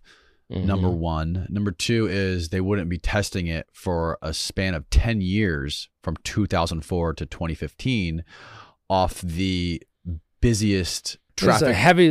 Most heavily militarized sections of airspace. Right. There's more air traffic going through that area off the coast of North Carolina where he was flying than anywhere in the United States. So he was like, why would they be testing it there? And why would they be testing it over a period of 10 years? Yeah, it's interesting. Catalina Island always looked like a good place to do testing to me because it's off the coast and stuff. And there's a Navy SEAL training base there, and a lot of setups that looks very similar to a lot of the stuff that they have at Area 51, where they build like these mock cities and mock towns out of like cargo containers and stuff. And they do like training, bombing training and other exercises on these facilities. Like the SEALs they'll build a whole compound, and then the SEALs will have to set up against one team versus the other to do a raid or something, know. And they'll do training in these types of facilities. There's a lot of that on Catalina Island. There's also a lot of like interesting microwave and radar array systems set up there that other people have been curious about. So there's definitely infrastructure there to do this kind of stuff. Again, why they would do it for a period of 10 years and why they would do it there is another question. And then yes, it would definitely indeed be the not military contractors deploying this technology. It would have to be the military itself, right? Doing this type of using this technology in active training or warfare preparation or other types of scenarios. And maybe it's just new technology and they've been training with it all along, and it just happens that other people see it from time to time and then have to be derailed from with other explanations about what it is. Maybe that's a possibility. I still haven't completely dismissed that yet. I haven't dismissed the possibility that it's aliens either. I mean, it could be aliens flying out there, but then again, they have the technology to get here. Why aren't they using their invisibility cloaks? Because metamaterials and invisibility cloaking and carbon nanotubes, that all those types of technologies you can produce invisibility with, we've done it. Look up mirage effect. Look up mirage effect CNTs. CNT is short for carbon nanotube. It's incredible. We can find all this stuff right on Google.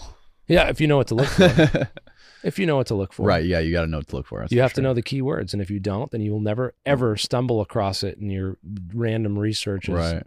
Not in a million years. But if you know what you're looking for, yeah, it will come right up. Absolutely. So they have a sheet of carbon nanotubes, and they run a voltage through it, and it creates a mirage effect, which bends the light around it. So...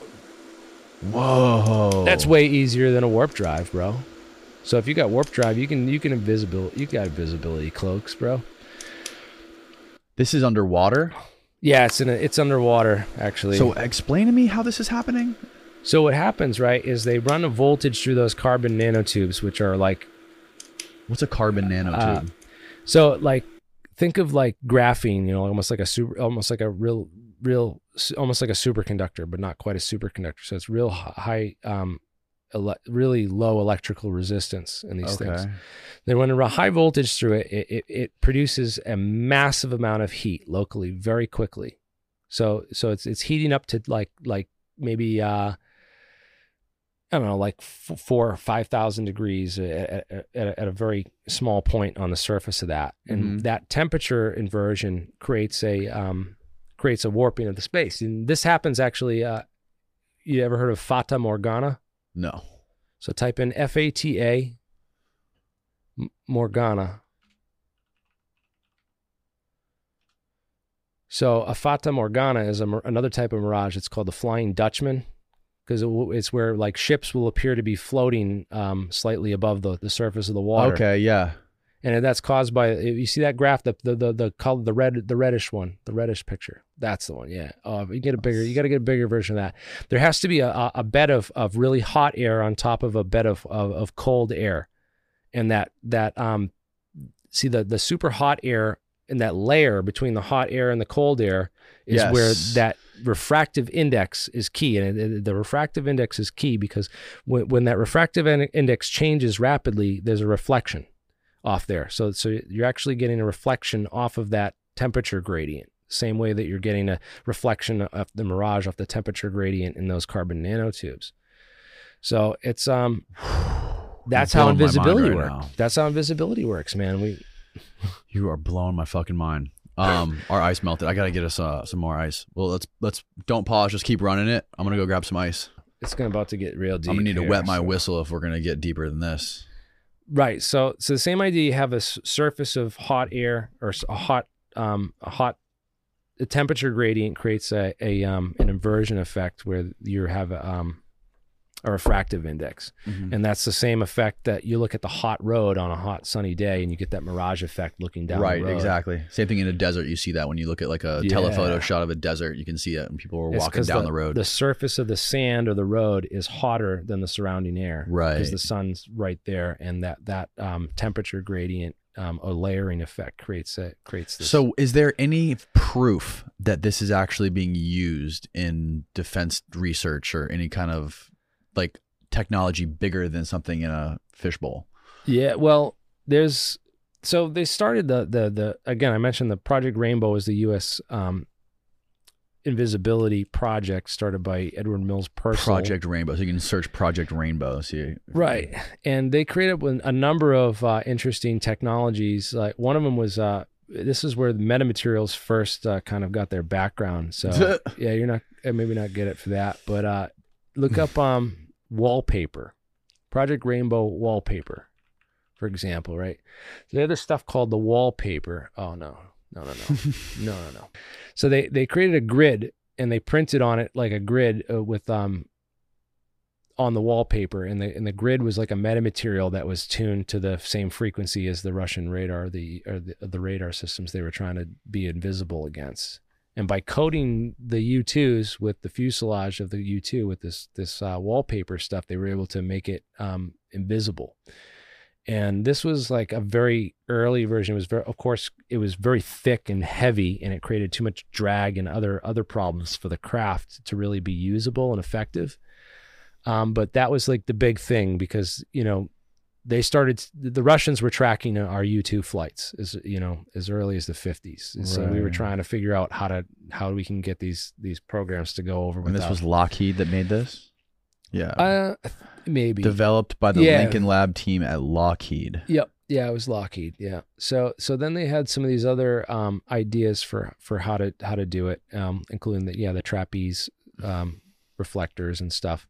But eventually this stuff developed into a study on materials themselves. So actually the paint, the black paint they use on the SR-71, which replaced the U-2 as a recon plane, and also the paint that's on the F-117. It's this black, very dull black paint, right? It's actually Brett was talking about this when you were on his show. Yeah, briefly. Yeah, so they actually figured out it's made out of barium titanate, a version of barium titanate, and which is a ferroelectric, and it has an interesting radar response. So they use this paint with metamaterials built into the paint to make it more radar absorbent. And they burned a bunch of this stuff out because they have to scrape off and replace the paint very often because it's very susceptible to weather and other things. In order to keep it fresh, it costs a ton of money to maintain and that's, to repaint these things and do it. And also the toxicity of disposing of this stuff. They were burning in open burn pits out at Area 51, and a bunch of guards got sick. You can look up a case of the guy's name is Fred Dunham. And he's one of the guards that got like super sick from these open burn pits. So they were actually, burning the stuff, and people were breathing in and getting sick out there as a way to dispose of the technology, supposedly, so that it wouldn't get out. But yeah, there is evidence of them using this, yes, on active craft. Oh, there it is. And has there ever been any footage of what we saw on those little tubes inside the water of basically the thing becoming invisible? Oh, like this cloaking technology. So if you look up BAE stealth tanks. So they have these polychromatic. This is the earlier version of this. This is a different version. So they use these polychromatic hexagon panels. BAE is what? BAE is British Aerospace or something like that. BAE. Right. It used to be Marconi. Believe it or not. Look at that tank. Click on the one with the guy standing next to it. Right there. Holy shit. Look at that thing, dude. It's like a Tesla tank. Yeah. So those hexagon panels on the side of it can change the color, and they can also they change color to make it like visual camouflage, but they can also change heat signature with infrared. So look at that image where the tank is in the infrared one. in the middle on the bottom. Oh, right there, yeah. So that's the tank, and then it activates the panels, and it looks like an SUV out there from the heat signature, because it changes, it cools the other panels and heats the other ones up. Oh, wow. Yes, I don't know what BAE actually stands for. I thought it stood for like British Aerospace. It's like the British version of Lockheed or something like that, right? Yeah. Oh, by the way, you know where Britain's Area 51 is? No. Porton Down. What's the significance of Porton Down? Porton Down is where the that's Britain's Area 51. That's where they do all their classified, aerospace and physics research and stuff. What country do you think has the most sophisticated? U.S. Definitely. U.S. Yeah, we definitely have the other countries beat. What makes you think that? What makes you sure about that?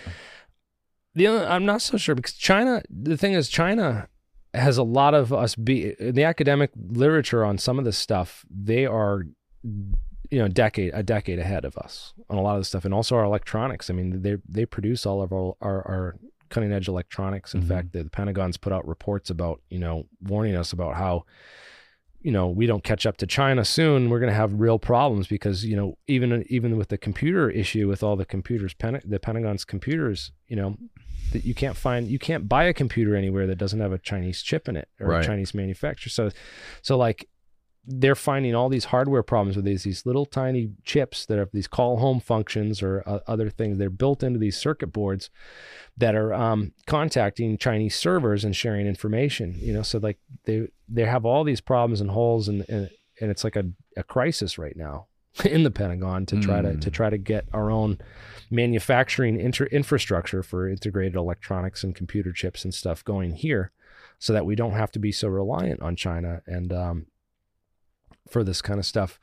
But also, as far as like some of these polariton condensates and all that, entanglement and those type of technologies, there's way more papers that I find in the academic literature from Chinese universities than I do from the American universities, which is disturbing, because it's like, we're not spending enough time, and we're not taking this seriously enough and looking into it enough, and China is, and if we don't pay attention soon, they're going to be they could be decades ahead of us within a short period of time.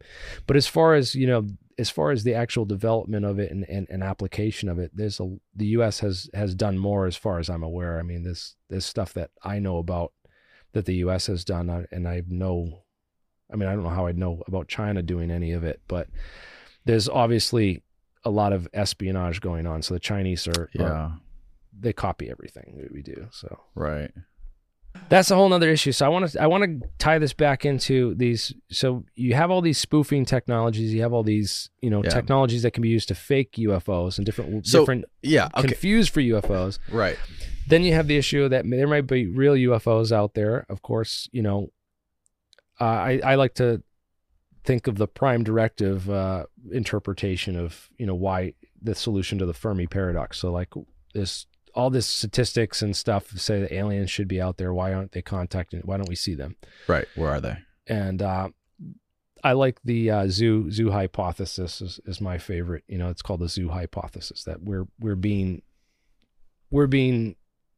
like a zoo, and they're just observers, but they're hidden from us, so we can't see them. They keep themselves hidden, and they kind of watch. Yeah, it's almost like they're mocking us or messing with us to the point where, like, when you think of UFOs, they show themselves enough to where they can convince the person willing to believe, but they can't convince the skeptic. Right. And the other thing is that right, in Star Wars, there's no actual, there's no real solid evidence of it, right? Like, there's just that little bit they give you. Right. And well, it's also in Star Trek, they have this thing called the Prime Directive. One of my favorite episodes of Star Trek is called Who Watches the Watchers. And it's about them watching this Bronze Age civilization. And one day their invisibility cloak malfunctions and fails. And someone from the Bronze Age civilization discovers their outpost and sees them. And then so he goes back and starts telling, all the villagers about what he saw. And so they want to kind of correct him, and they bring him up on the spaceship and try to show him a couple things and explain stuff to him, and then send him back. And it you can see the tales as he tells it to all the villagers. It just morphs into a religion and all these other things very quickly from his experience of his interaction with these higher beings, and and then they set up this thing of, well, it's the prime directive. We shouldn't have any contact with non-warp civilizations. So, once you discover warp drive and you can open up the cosmos, then we'll make contact. But pre-warp civilizations, we don't make contact with. And I like that. I like that idea very much. And there's no proof or, evidence for it. I think that's the one that resonates with me the best. And then obviously resonated well with Gene Roddenberry as well. He wouldn't put it. Anything that we can't understand, something that's way too advanced for us, we think of it just to be God. Like there's all those famous paintings from the Renaissance era where there's these paintings depicting a UFO. There's a famous what is it, Ezekiel in the Bible? Ezekiel's wheel, yeah. Ezekiel's wheel. Yep. Yeah, the wheel and the ring of fire in the sky. Again, if you were seeing a light craft that was being propelled by, trapped in light energy, how would you describe it? It sounds a lot like that. God. Man. A ring of fire. And sounds some like of this God. Stuff. Yeah, a lot of the angel stories sound like too. One of the things I want to say about aliens and species and stuff. Yes. I made like a video back in the day where I talked about this idea that just imagine that we had, gene editing technology where we could go in and, change anything we wanted. And we wanted to create a perfect spacefaring race because we're not really built for outer space, man. Right. Astronauts who go into space for a long time have lots of problems, so we're not we're built for Earth. Not even outer space, just like outer orbit. Yeah, outer orbit, like the stuff that happens. So imagine we were going to re-engineer our bodies and make some adaptations, so let's add some chlorophyll to our skin so that, we don't have to eat. We can just use sunlight. And let's, we'll make our eyes way better at seeing. We can add some more spectrum, we can expand the actual color spectrum of what we see. Did you know that there's pit vipers that can see infrared? Mm-hmm. And there's also butterflies can see like high ultraviolet, like a whole another range of frequencies that we can't, and birds can too. Like flowers and other stuff look different to insects and birds and stuff than they do to us. Different colors show up different ways and whatnot. So imagine we could incorporate all that into our eyes. So we make our eyes really big so they can see really well in the dark and low space and also see really good. Could edit our voice box, make it so that we can make any animal sound or any noise or any, stuff like that. You could edit and just gene code, and eventually you'd end up with something that looks like an alien gray, big eyes and green skin and, all these things. So, suction cups on the ends of the fingers was another interesting thing they described. Because if you're going to manipulate things in space, you want to be able to do it with one finger. And all you need is if you have an octopus suction cup on the end of your finger, it's real easy to pick stuff up and move it around. Well, that was another interesting thing that was... Yeah. I'm sure you're familiar with the Rua Zimbabwe UFO. Yeah, that Zimbabwe UFO? Where there was, I think, 60 school children. The aerial school? Aerial school in Zimbabwe, yeah. Where there were 60 school children who all reported a very similar incident of these crafts that landed outside of the playground and these beings that came out and then communicated with them telepathically. That's interesting. And they all had the Harvard psychiatrist John Mack went there and he interviewed all of the kids separately, and they didn't have perfect. Their stories weren't perfectly similar, but they varied a little bit, right? They each had a different experience, but it was all generally the same. They all said that when they looked into these things' eyes, they had this this feeling or thought of technology is bad. And they said that they never talked and they never made a sound, but they were all standing there talking, looking at them. And when they looked into their eyes, they had this sort of telepathic communication experience with these things about the future of technology. And there were 60 of them. And it's one of the most mind-blowing close encounters in the history of the world. Yeah, because there's so many witnesses, and the kids, even to this day, they still recall it. They still like vividly can recall what happened. Yeah, I remember that case. It's a super interesting case, and I've seen like a lot of the skeptics, takes on it where they're like, oh, we could fake this, let's see how many school children think this really, we could fake an incident and then see how many school children would actually believe it happened, and other stuff too. And, there are some technologies out there that can actually beam voices in your head. Voice of God technology. Right. I've heard of this. It's called microwave auditory effect. I think it was discovered in the late 1960s with certain frequency of microwaves can create a clicking sound in your ear. There are different noises in your ear, and then they can actually create multiple clicks and then modulate the clicking frequency and the noise to actually, modulate voices and other signals into your using it. So they could actually beam voices inside your ear, but that's not telepathically. You'd actually be physically hearing that. You wouldn't be like thinking it and feeling that in your head. Right. That's another level of technology. You know what I mean? That's something different. If you're like, getting a message in your brain directly beamed to you, that's different than, these technologies that we have. That's different than voice of God. These were like, these kids described them as feelings or like images in their minds, not any kind of like audio. There was no audio. It's interesting. There's so many of them that show up and kind of like, the kids that say that they were taken on board and shown this like rapid collage of images of the, the human race and like all the bad things and stuff that technology has brought and stuff. And there's other ones that have said that like, oh, the aliens have warned us that they're us from the future and that we're going to screw up our genetic code and end up like them and not be able to get back.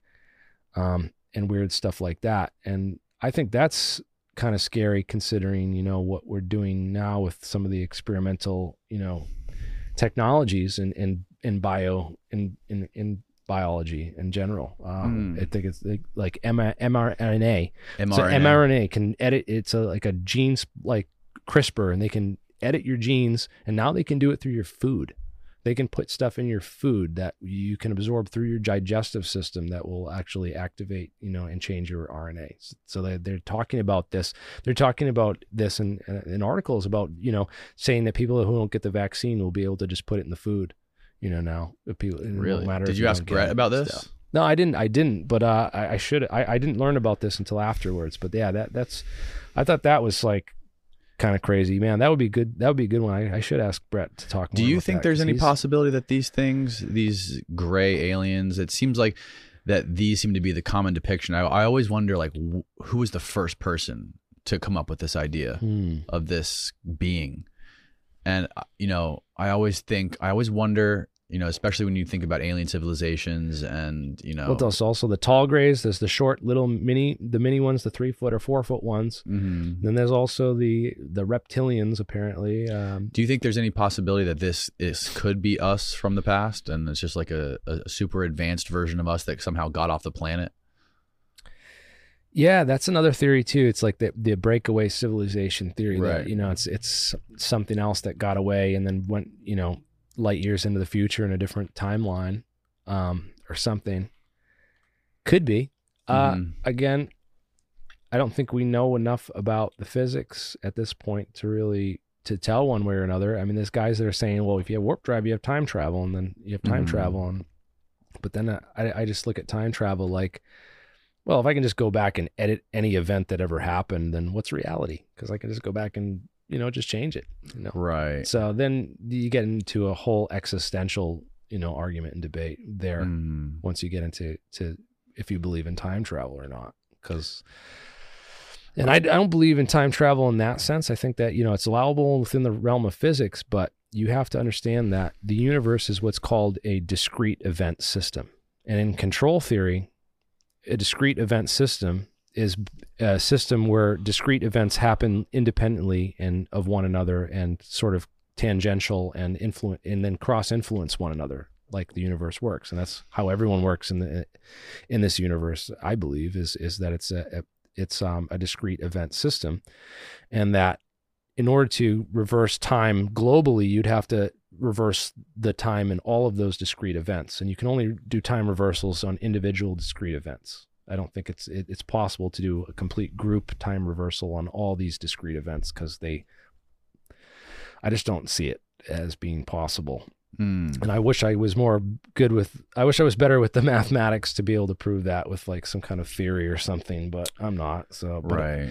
Someone else might be and be able to do that. But, I that's the issue of time travel is if they're beings from the future and stuff. I don't necessarily believe that. Although if,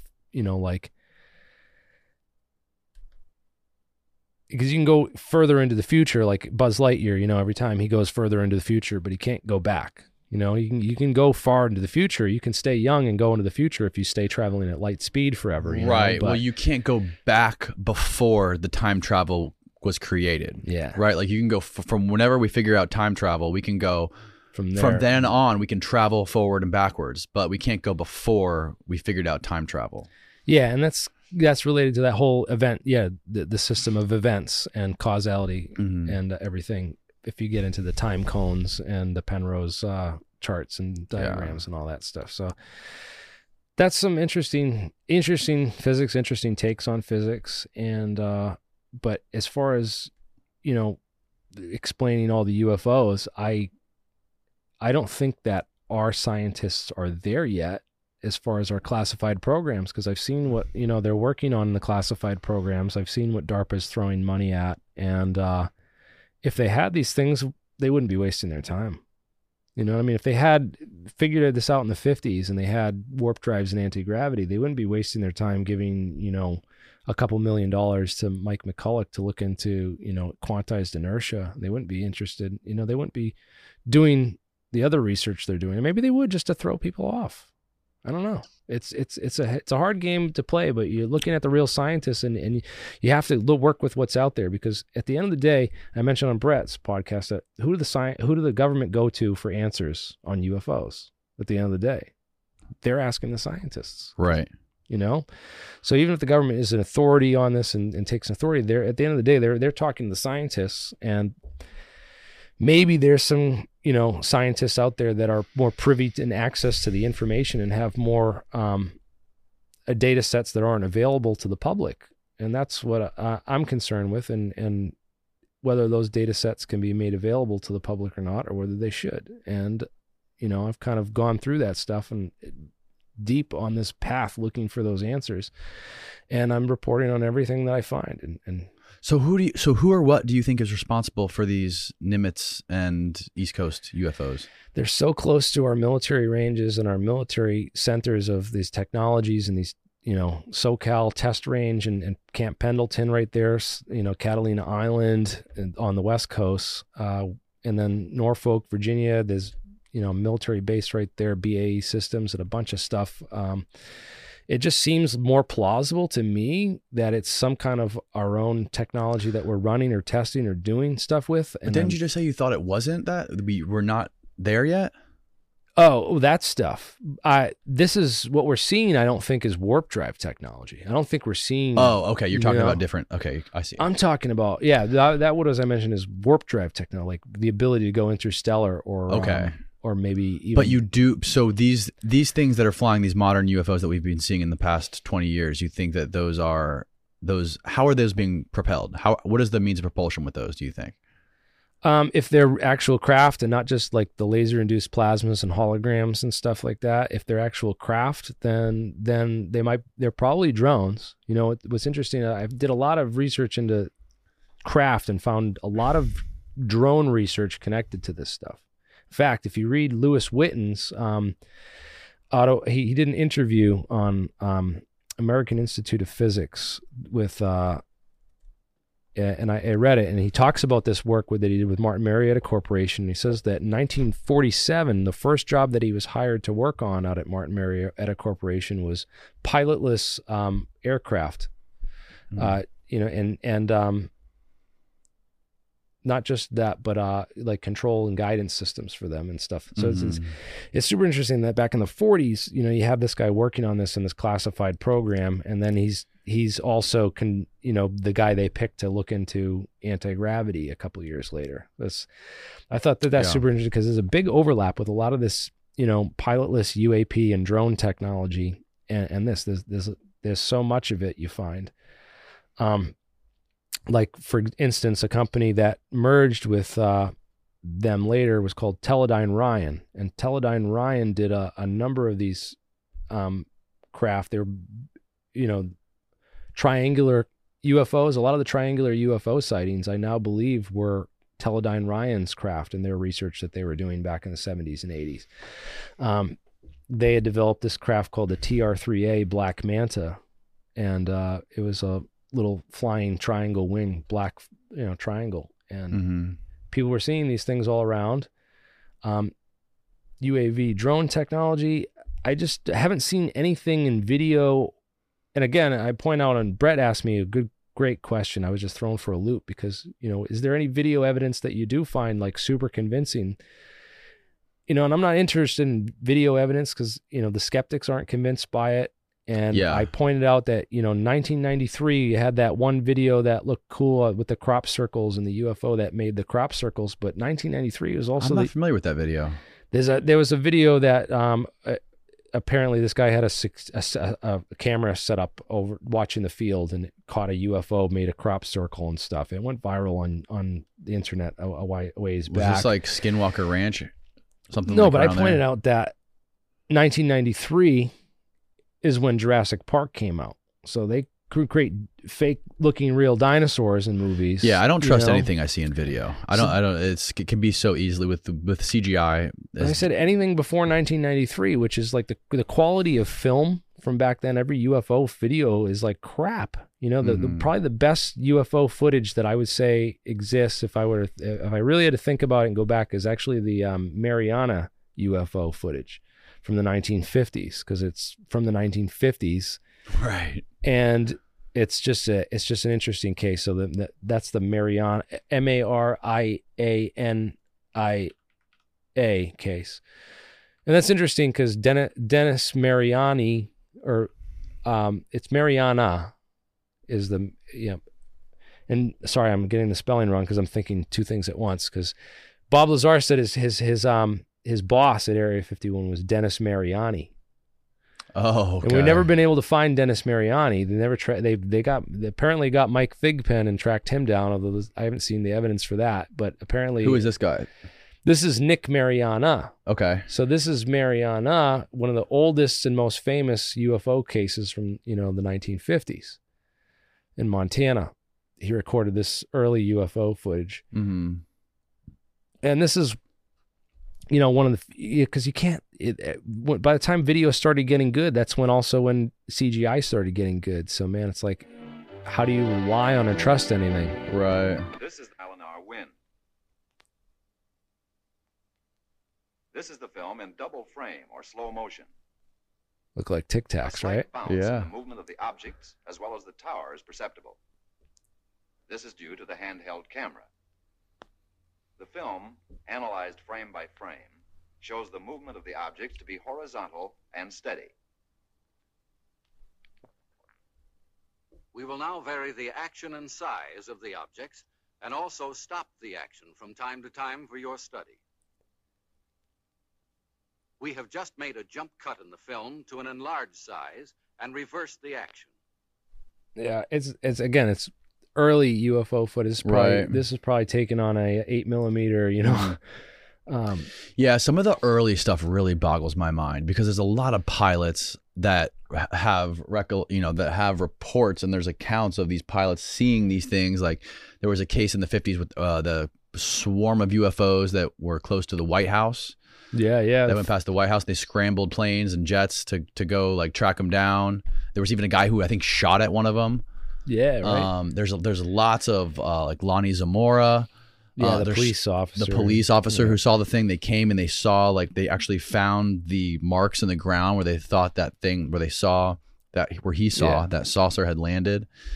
Yep. There's just so many old cases that just scramble my brain when I'm trying to think of this new stuff. Like, why don't we see that old stuff anymore? We don't see any of those traditional flying saucers. Is Michael Schratt has like a whole archive of all those cases and stuff, and he draws like the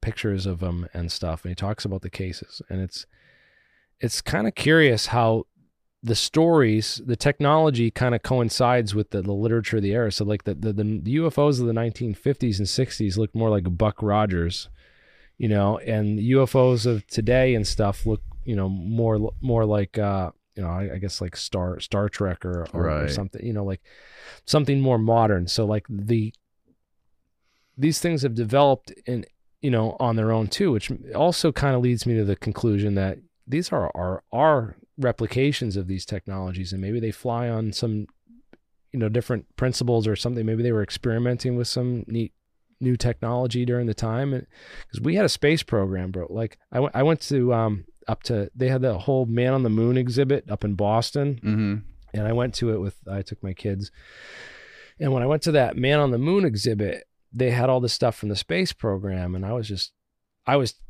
like, I felt like I was like going over more stuff than they had on the plaques and telling more history about everything than they were telling on all the plaques and stuff. And I just was like astonished at this whole period there from like 1945 to 1958 that they just completely left out.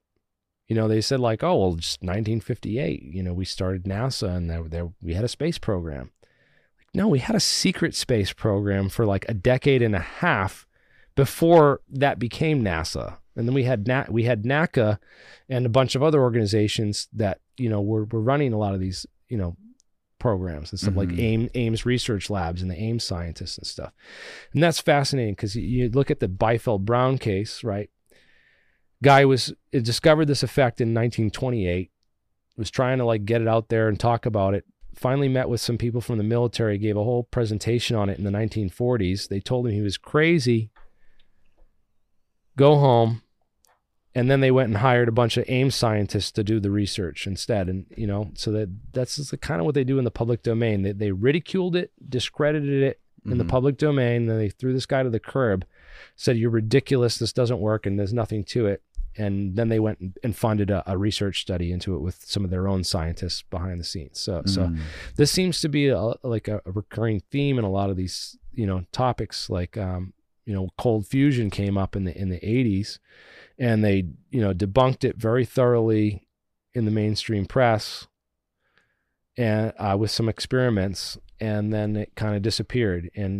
But they've been, you know, the Spey War and the U.S. Navy is still researching cold fusion to this day. So like they're still looking into it, even though they covered it up and suppressed it, and they didn't want it to get out. It's almost like what it seems. But then there's also egos involved with a lot of the people that jumped on board from both sides as well. So there's the cold fusion's a whole nother interesting animal of itself. What is cold fusion? So cold fusion is now, I guess a lot of the scientists like to call it LANR, or lattice LANR, lattice assisted nuclear reaction, or low energy nuclear reaction. And it's this idea that you know, normal fusion, what you have is the Coulomb barrier. And the Coulomb barrier is the force between, you know, two nuclei. And as you try to move the nuclei together, the positive charges repel and they push each other apart. So the harder you try to push them together, the more they push apart. And there's this barrier that if you can push them together with enough force and energy, you can get them to stick together and get a little bit extra energy out of it, because the mass drops and some of that mass gets released as energy. There's a conversion, E equals mc squared. Right. So you get a little bit of that mass out as energy from the fusion process. But pushing these things to the Coulomb barrier is very difficult. You got to use these, you know, magnetic bottles like the ITAR or the tokamak reactors and stuff. And you have to use in the sun a lot of gravity and a lot of, you know, heat. So the heat gets these molecules going really fast, and the gravity pushes them really close together. So their quantum mechanical behavior of them moving really fast, plus being in close proximity, allows for the tunneling through that Coulomb barrier and allows for fusion.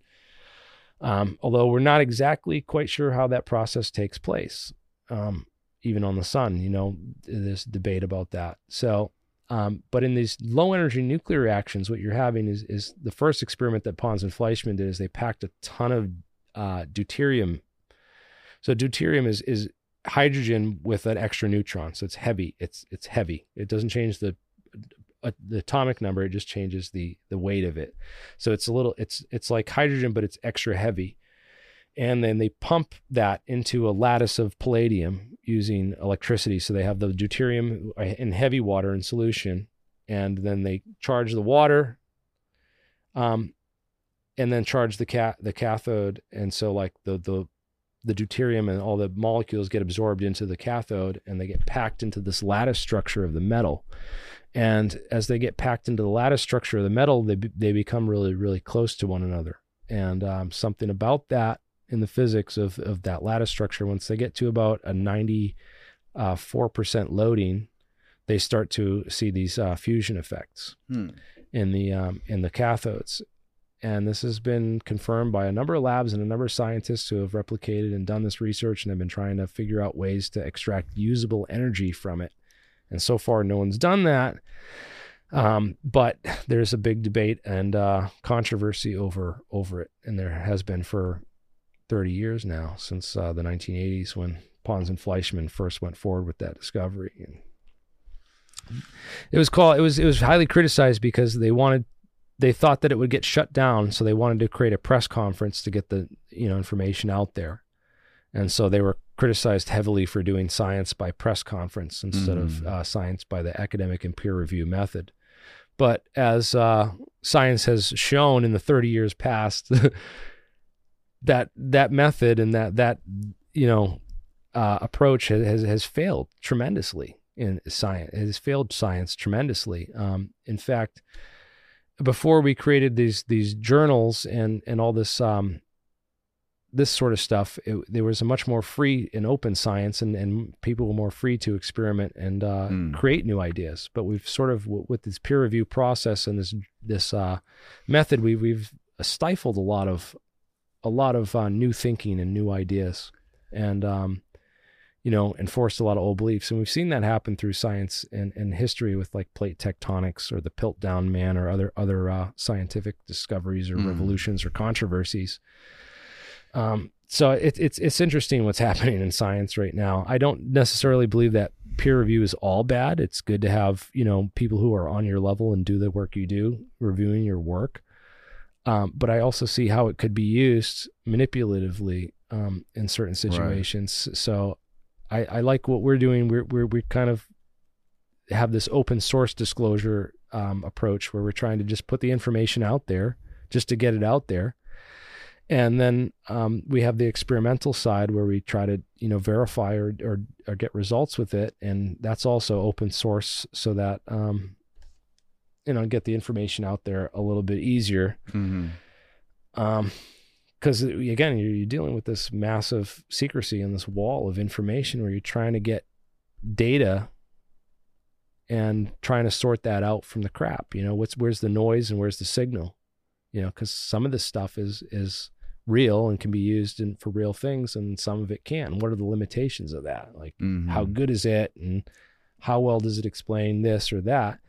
Yeah, this is an open field, man, and I look at like what's going on in the mainstream media, and to bring technology and not include technology in this conversation is a sin. Entertainment is a huge driver of this topic, right? There's so much money in the documentaries and the History Channel TV shows that just attract the layman to just be, you gotta add in the drama to get normal people interested in this stuff, right? You can't just talk about particle physics and photons and neutrons. No, lose everyone. You're gonna probably lost half your audience. When I started on no, that part, I guarantee you that's not true. But for the layman, for the average, I hope they're looking it up and trying to learn more about it and stuff. And so, because I am too, man. For the average working class person that's sitting at their, in their living room in bumfuck Montana that's watching the History Channel about Skinwalker Ranch or about, Bob Lazar Area 51. That's another interesting thing. It's like infotainment, right? So it's information, but it's dramatized and it's turned into a TV, a piece of art, like a movie, to make people, to draw people in. But what's good about that is it brings more money into the topic. Yeah. It creates an Who's economy. getting that money?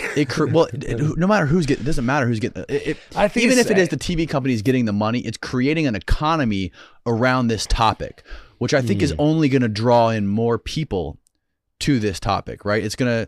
That will essentially drive more interest, more people like you, more people even younger than you who are just going to see a podcast like this one day and decide to dedicate the rest of their lives to studying physics and just figuring out how this shit works. I mean, that's what I dreamed of. And you know what's awesome is that I started my channel in 2008, and I've gotten to see the people that like started watching me early on go through undergraduate, and then some of them have gone through grad school, and seeing people that like got inspired by me talking about this kind of stuff to go and study physics on their own. And some of them come back to me and they're like, thank you, or years later I have even have grad students and PhDs and stuff that like, dude, thank you for this or that. Like I have people that wrote their PhD thesis based on stuff that they learned about on my channel, which is like, That's awesome, bro. Because that is where we need this to be. And that gives me so much hope for the future, because if we don't have people thinking about these things critically and really understanding, our universe and the science and the technology that's out there, we're not going to ever be able to figure this stuff out. And if we're just diving into this world where we're mixing it with the paranormal and werewolves and dino beavers and all this other stuff, I think we lose a lot of that, like the ghosts and stuff. And that stuff's cool. And I see how some people are just like are drawn to those topics because there is so much mystery and intrigue. What do you think about Robert Bigelow? Speaking of ghosts. Bob Bigelow. Bob Bigelow's interesting guy. He's super interested in the UFO topic, and he's got a ton of money. So that's kind of how he got into it. He's always been fascinated by. Did you watch his interview with Joe Rogan? Yeah, I watched it with his interview with Joe Rogan and the ones he did with George Knapp. He's talking about like this remote viewing technology. He's talking about poltergeists in his house. I mean, he got suckered into a lot of like real crazy, weird stuff. I think unfortunately, a lot of that stuff is tied up in these programs too, as I believe counterintelligence to sort of like, just confuse and muddy the waters and confuse the issues, and then also mix up the alien stuff with, just nonsense, so that people, scientists and other people don't take the other stuff cattle so mutilations. Serious. Yeah, the cattle mutilations is another thing. I brought that up on Brett's podcast, and I talked about the Mirage Men thing, and I had a bunch of people like, talking about different ideas on that. Why wouldn't the military just pay for the cattle? Why wouldn't they just buy it or set it? Well, obviously they can't, directly be buying the cattle. They don't want people to know, so they can set up a front company or something else, easily. They do it all the time to just buy the cattle. So let's kind of like lay some context to this cattle mutilation thing. yeah. Sorry, I'm just jumping into that. People haven't seen that. So this is a movie called Mirage Men, and in Mirage Men, they kind of did this investigation into this cattle mutilation thing, where they talk about this operation, or Project Plowshare, it was called. And it was a series of nuclear tests that they did underground during the time. And so they were burying these nukes deep in the ground, like Broken Arrow, where they'd huge mining tunnel, send a nuke down there on a train and blow it off. And then they were trying to monitor the spread of the radioactivity, to see if they were contaminating groundwater and other things. So apparently they were the ones abducting these cattle, or taking these cattle and cutting the thyroid glands out in order to test the thyroid. Your thyroid has iodine in it, and has uptake of iodine. So if there's radioactive iodine that's produced from nuclear fallout or from a blast, it's going to end up in the environment, and it's going to get picked up immediately by your thyroid gland. That's why a lot of people develop thyroid cancer from the radioactive iodine that your thyroid gland absorbs.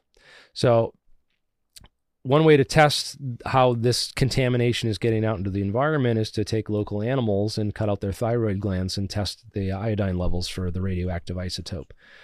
And so if you're going to do this and you don't want the public to know about it, you might, cut out other things like their tongues and their eyeballs and their livers, and you might drop them from helicopters and do other weird things. Apparently, this is what they alleged in the Mirage Man interview that the military was doing to cover up for the fact that they were just, testing for this underground nukes and they didn't want, people to know about the radiation and what was really going on.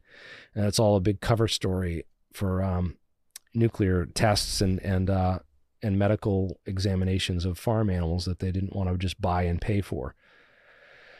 It seems kind of crazy and elaborate, and a lot of people have pointed that out and stuff. Linda Moulton Howe was the researcher that, researched a lot of this. Bob Bigelow knew Linda Moulton Howe. I heard that they had dated for a while, but people attacked me and said that was never confirmed. And his wife is, about that. I don't know what the deal is because Robert Bigelow was married and stuff. So I don't know what the whole relationship with him and Linda Moulton Howe was.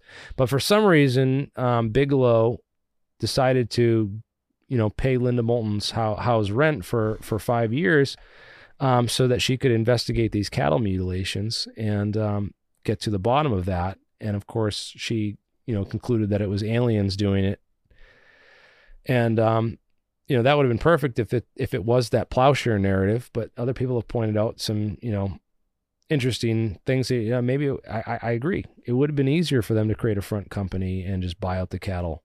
That seems like a much more, draining there's like some of these farmers found their cows with all the blood drained out of them, like ridiculous. Yeah, stacked on top of each other. It's interesting because I've talked to a couple. One of the guys I met out in Colorado when I lived there was Chuck Zukowski, and he's got the license plate UFO nut for Colorado, and he's investigated. He's a police officer, actually. He's like law enforcement training, and he did a number of these cattle mutilation investigations out there, and he's got some interesting views on that stuff too. And again, it seems plausible that if I was an alien visiting here, that I would take genetic samples from, what are they eating? Oh, they eat these things? Let's see what they're made out of. It just makes sense that they, if aliens came here, they would collect those kinds of things and take data. They would take, they would harvest organs and harvest, they look at, we eat cows. What are they made of? What's going on with these people? It just seems like something that aliens would do. So, again, it's one of those things that kind of confuses and baffles me as well, because, you can come up with these skeptical, plausible, alternative explanations for things, but then, those kind of seem a little bit outlandish in and of themselves too sometimes. When you consider the other things that they've done to cover up stuff, it's quite easy to create a front company and buy a bunch of cows, and not have to create this whole elaborate scheme. But then again, when you have someone like Linda out there creating it for you, again, I pointed out that that's the easiest way to do disinformation, is to find someone else who's already confused or misinformed and just prop them up and let them promulgate it. And you'll find very often that, organic misinformation works the best because it's what people already believe. And that's one of the reasons I think Skinwalker Ranch was chosen as a location for some of this stuff, because of all the legends that it was this place that's haunted and, habitated by spirits, these stories from the Native Americans about the place. But it's interesting because a lot of the stuff that seems to be going on out there sounds like some of this electronic warfare technology, like the spoofing technology, the laser holograms, or the voice in the ear, or, some of the stuff that these people have seen out there sounds a lot like some of these technologies, to me anyways, is my skeptical, rational explanation of trying to, come up with explanations for this stuff. And it reminds me of this place. I don't know if you've ever heard of Camp Hero before. Yes, I have heard of that. I don't remember. So Camp Hero was this facility out on the end of Montauk Island, and Montauk is Long Island, New York. Right. So right on the tip of Long Island is Camp Hero. You can look this up, and there's this radar station, and there's this whole military facility that was out there. And do you remember, you watched Stranger Things? Yes. So episode 1, you remember the first season of season 1, sorry. The first season of Stranger Things, they have that facility out on the end of the island. It's out, and the government runs it, and it's this whole setup out there. Yeah, where they had like that hole that goes into the upside down. Is that what you're talking about? Yeah, and they're doing all this research out there into this crazy, weird stuff. Mm-hmm. That's based. They're all Russians. That's based on Montauk. That's based on Camp Hero. The real story, it's based on a real story of the research that went on out on the end of Long Island and the rumors that would go on around people who lived near there because, you'd take a ride at night and stuff and go down the island and realize, oh, there's a military base and I can't get down there. And what the heck are they doing out there? And there's weird stuff going on because they have this really large high power radar tower that was set up out there that could do a lot of interesting things. And this is right around the time they were researching Project Rainbow and doing a lot of the EMF response technology. So there's a whole nother subsection of that, I believe, that was handled under MK Ultra, where they were specifically looking for EMF responses in biological systems. So they're looking for signals that can affect biology. So, and if you look this up, you can actually, if you go to icnirp.org, okay, there's a whole organization, icnirp.org. And there's a whole organization that does research into radiation and harmful effects, okay? And you look at the so the RF EMF guidelines. So there's a whole report that they publish every year. This report is very interesting because you can get this. It's a couple hundred pages. The bibliography of this report is key if you want to research this kind of stuff, because in that bibliography of that report, you're going to find every single study that's ever been done on frequencies that interact with biological systems, so the bad frequencies that fuck up your biology, basically. And there's a lot of them, apparently. You get the right frequency, the right amplitude, you can do things in the human body. And they're different for different people because we all have different biogeometrics and stuff. Right. So the resonant frequency might be a little bit different for your pituitary gland than it is for mine, because yours might be a little bit different shape or size. So they have to tune these things specifically. But I believe that, if they did an EMF project with Project Rainbow to study all the EMF responses of materials and different arrangements of materials, and they had to have done one with biological systems. And MK Ultra, again, there's a lot of sub-projects. There was over 100-something, 68, maybe 100-something sub-projects of MK Ultra. Mm-hmm. And in it, you'll find one of them where they looked into some of this stuff, these frequencies that would interact with biological organisms. And I think that that's the research that they started out on Camp Hero in Montauk, Virginia. And then they needed a place to move this research, because rumors were going around and other things were, it was just causing too much problems where it was. So they needed to look for a new home for that. And if I were, doing electronics warfare and that kind of research, and I needed a new home for something like that, Skinwalker Ranch would be my number one choice. Do you know why? Why? Because everything could be blamed on all the legends and all the paranormal stuff that has the history of it. So I could. Yeah, but what year are we talking again? What year are we talking when all this stuff was going on? Project Rainbow and Camp Hero? That was like Project Rainbow started in 58. 58. Right, 58. And then, so throughout the 60s, maybe the 70s is when they shut down Camp Hero. So there's maybe a little bit of gap period of time when Skinwalker Ranch was first, Bigelow bought it first and started running some of this stuff, and he brought in NIDS and some of these other teams to run these investigations.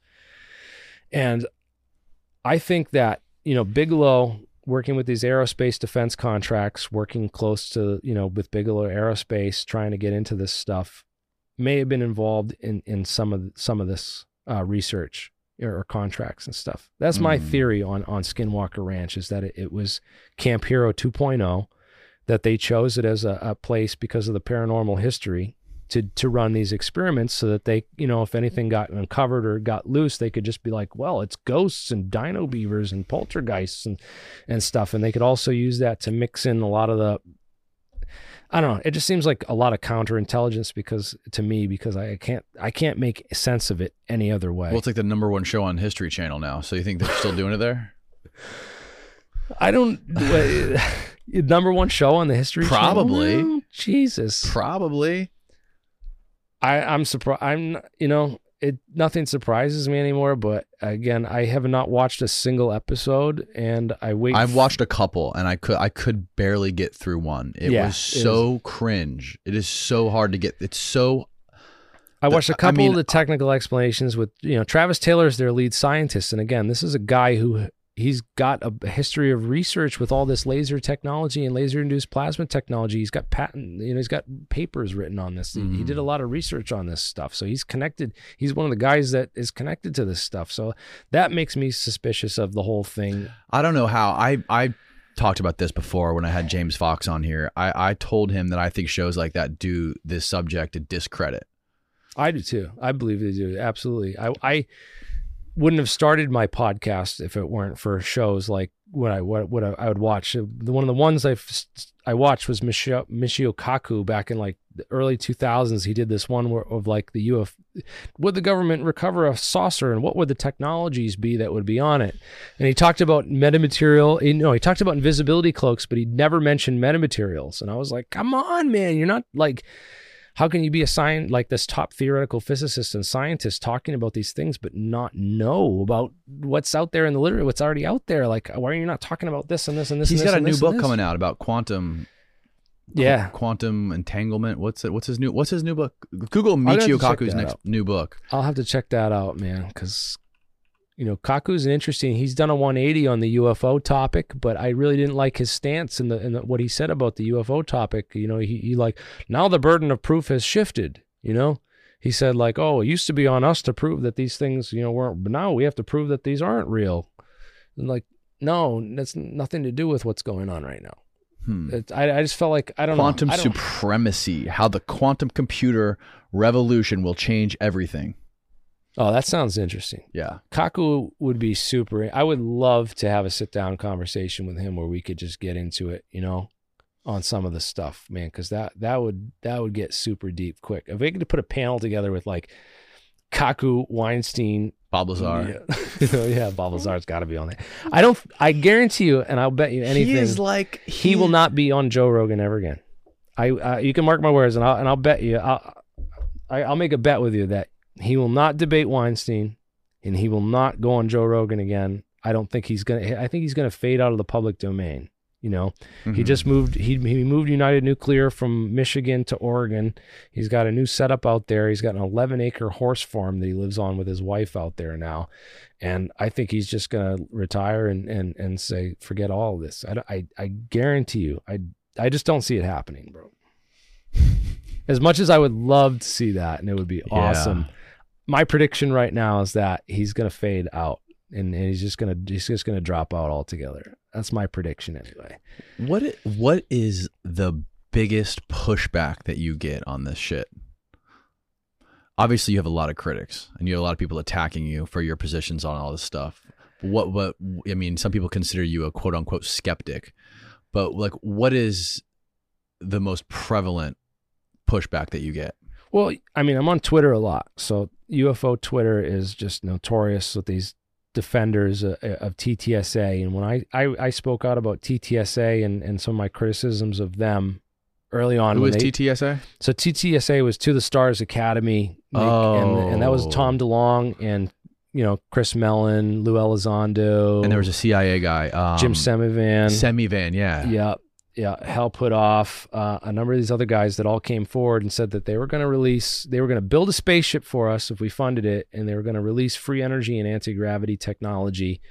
And that was all in their first press conference thing. And, I had been researching anti-gravity for, 10 years at that point, and I was like, there is no effing way. And I was super, vocal about that. I even started my own company to try to, compete with them for, who's going to make the real anti-gravity technology and who's going to release more, real information about it. And I was just criticizing everything that they put out because they weren't talking about any physics, any real technology. They were just making promises.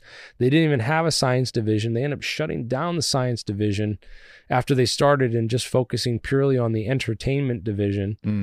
And I was just like, I predicted it all right from the start. And I called it out but I had tons of people just giving me all this backlash. And then my questions about, these guys and their credibility and what they're doing in ufology, and do we need them? Are they helping? Yeah, they got a New York Times article. They got a bunch of attention to the subject, but what if the purpose was all to create a bunch of smoke and mirrors and then have it all get a ton of attention and then debunk it? You know, that would be like what I would do if I was the Pentagon and I wanted to run a psyop and get rid of all this stuff. I would, you know, hire a bunch of guys, pump it up, hype up a whole bunch of fake crap for as long as I could, and then just until everyone got tired or burnt out, or I debunked it all. And, you know, and I really feel like the when they pulled the plug fully was Super Bowl weekend with those 3 UFOs that were shot down in the same weekend, and they were just like, it's Chinese spy balloons. Right. And that was just like Roswell, you know, 1997 U.S. Air Force all over again. Yes. Was interesting about the U.S. Air Force in 1997, they had the whole, you know, they released a new report on Roswell, and they did this public press conference. And the opening line of that press conference, the first thing that the DOD says is, wow, look at all the people here. If only we could get this many people to, you know, pay attention to aerospace defense, you know, we'd be doing something, you know, productive here. Mm-hmm. You know, so it's like that right there was like, they must have realized, wow, there's way too much, you know, we're not going to fight this. You can't beat them. You have to join them. You know what I mean? At that point, they must have realized that you cannot like, your denials are just creating more you know, when they came out with that report, and then a year later after that report, Corso published his book the day after Roswell. I almost felt like that was misinformation or disinformation as well, put out by the Air Force, because like the timing of it was just too close. And then the technologies that Corso mentioned were none of the real technologies, and it was all technologies that I found had traceable sources to, you know, human inventors and human scientists who built and worked on these things. Some of the other stuff is I've traced it to humans too, like the invisibility stuff and the metamaterials. It goes back to Project Rainbow and all that, the classified stuff they were working on and different, you know, EMF responses that they were observing and things. So there's a lot of this that's just, you think it's aliens because it seems like it came from nowhere, but it really came from these, you know, classified programs or these scientists who worked on it for their entire life. And even if it wasn't classified, it's just obscurity. So it's a scientist that worked on it and just nobody knows about it except, you know, very, very few people. So, yeah, I think one of the most impactful things, one of the most impactful quotes from your conversation with Eric was when you were talking about disclosure when it comes to like New York Times and looking to like the biggest irony in this whole disclosure movement is that we deeply distrust authority while simultaneously looking at authority for verification of all this stuff. Yeah, absolutely. You know, yeah, that's a good point, because that just brings it all full circles. Because like, who do you trust at the end of the day? And the only thing I trust is what I can verify, you know, with my own, you know, research or either experiment or evidence or something. And, you know, some of the stuff is you just have to like accept it as a mystery, and maybe you're never going to get to the bottom of it. And some of it you have to, you know, think about outside the box, that other researchers before you haven't approached this topic or this problem the same way and haven't come up with the right solution. Sometimes you do. You know, sometimes you're looking at a UFO video and you're like, dude, we looked at a UFO video. We finally like tracked it down to where the location was taken. And then we noticed that there's mountains in the backgrounds with all these, you know, motocross trails. So it's what they were actually filming were dirt bikes going down the mountain on the motocross trails. And it looks like UFOs in the video. There's like all kinds of cases like that where you just have to step outside and get a little bit different way of thinking about things or a perspective, and then instantly things make sense. Right. You know? What do you know about that guy Malcolm Bendall, who has been working with Randall Carlson for the past year on this plasma technology? I haven't seen any of his like actual technology or his lab. I heard he's got a lab like in Malaysia somewhere and doing kind of tests and like experiments and stuff. I haven't got, you know, I contacted him on Twitter and tried to get like a little bit more in with him and see, but he didn't seem real vocal or open with me, you know, and I don't know if that's a bad thing or a good thing. Sometimes, you know, if you got something to hide, you definitely don't want to talk to theoretical physicists and scientists, because if you're trying to pull a front, then you're going to get found out real quick, you know. Right. What I mean? So, that's the same thing I tell people who criticize Gary Nolan. You know, people are like, oh, he worked for the CIA and the CIA recruited him to study these brain, injury victims to understand Havana syndrome. And that's how he got into all this. So you can't trust him because he worked for the CIA, but he's a scientist. And I think that we need more scientists in this field. Mm-hmm. We need more scientists studying this. Mm-hmm. And I think the more scientists, the better. And if he is a disinformation agent and he's trying to spread, misinfo to the scientific community, good luck. Right. Well, it's just another example of people like yourself, people like, you're very similar in your field of physics to Ben Van Kerwick is to like this guy. He has a YouTube channel and he studies all this ancient high technology evidence in Egypt where the pyramids are. Like he finds all this evidence of these precision core drills and these precision saw cuts and these basalt stones. Yeah, and so they had to have iron. Yeah, right. Like bits and during the time where they say the pyramids were built, they had literally like stone tools and iron chisels, right? And there's no way they could have copper chisels. Yeah, that's what I meant. Copper chisels, right? Yeah. And there's no way they could have created these perfectly symmetrical, perfectly square, 80-ton bricks of I forget what the stone is, like basalt rock. It's like on the Mohs scale of hardness. They're like some of the hardest rocks that exist. That's another thing, right? So if you were an ancient civilization and say you did create a blast furnace and develop iron smelting and forging technology ahead of everyone else, wouldn't you keep it classified? Wouldn't that be like a highly classified military secret? That would be like to ancient Egypt, figuring out iron smelting technology would be the equivalent of our hypersonic missiles. You wouldn't share that with anyone.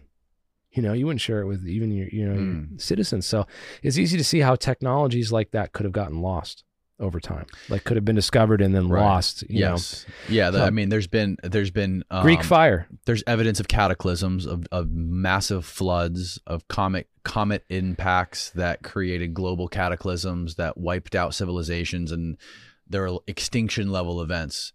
And what modern academia says is that the Egyptians 2,500 years ago, they built the pyramids and they created everything that you see there today. Mm-hmm.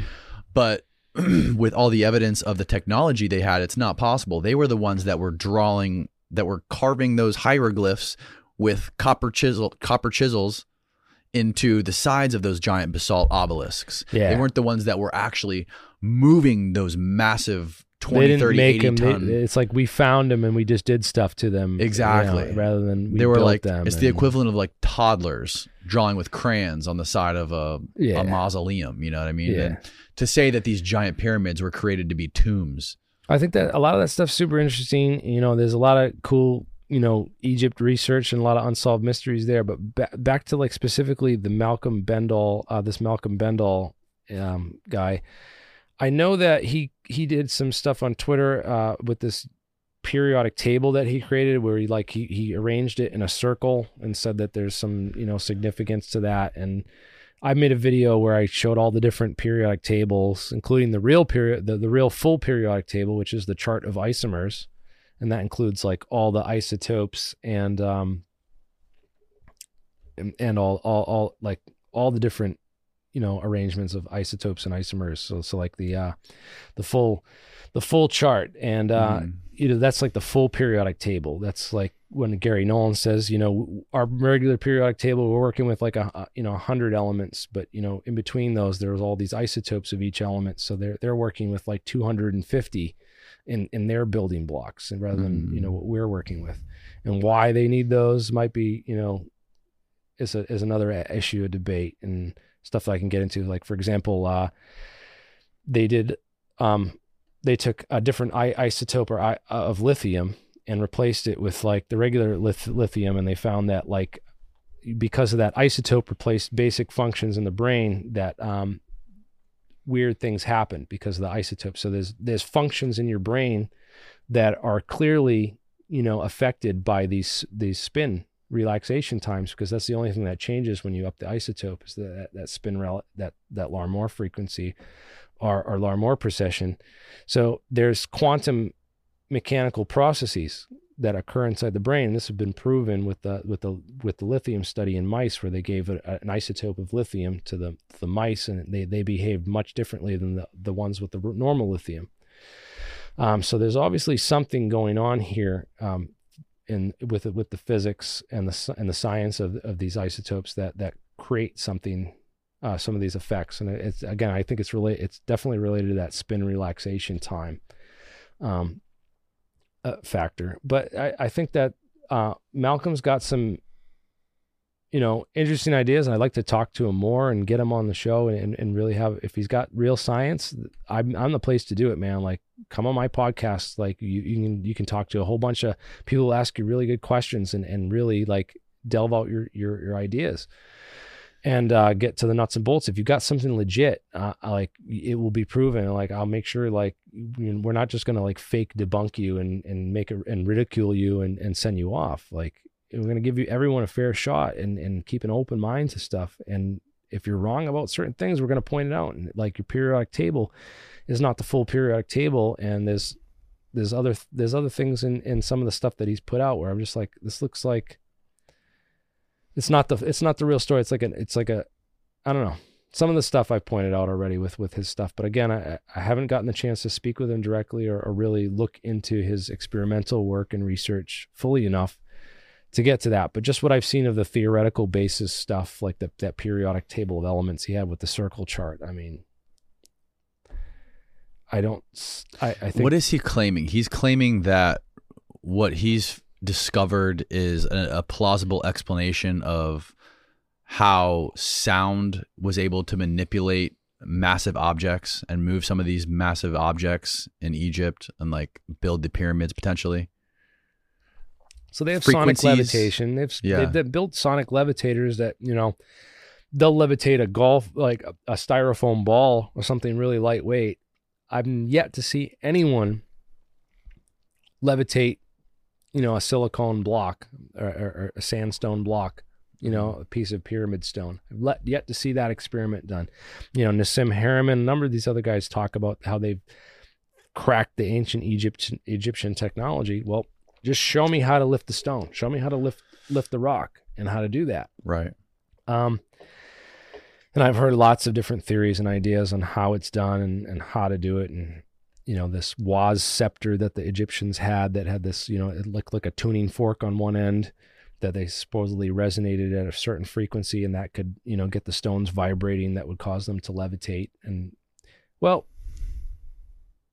someone's got to figure, if the ancient Egyptians figured it out with their primitive technology, man, why can't we do it in some of the labs we have and figure this out? Why do we get like teams of, real PhDs and other kinds of people working on this stuff and we haven't figured it out? If it, it's just, so I'm skeptical. Well, that's what Ben Van Kerwick points out. He says it wasn't the ancient Egyptians. It was a civilization much before them. Yes. With much higher advanced technology, and the ancient Egyptians simply inherited that stuff. Right. The technology was gone. Or New Zealandia, one of these ancient civilizations that structured and then they collapsed and everyone moved to Egypt. Right. And then people like Randall and people like Graham Hancock that point all this stuff out, they just get like discredited and called racist. Like Graham Hancock was called a racist for some of the theories that he pointed out about ancient Egypt and how the pyramids were constructed. There's these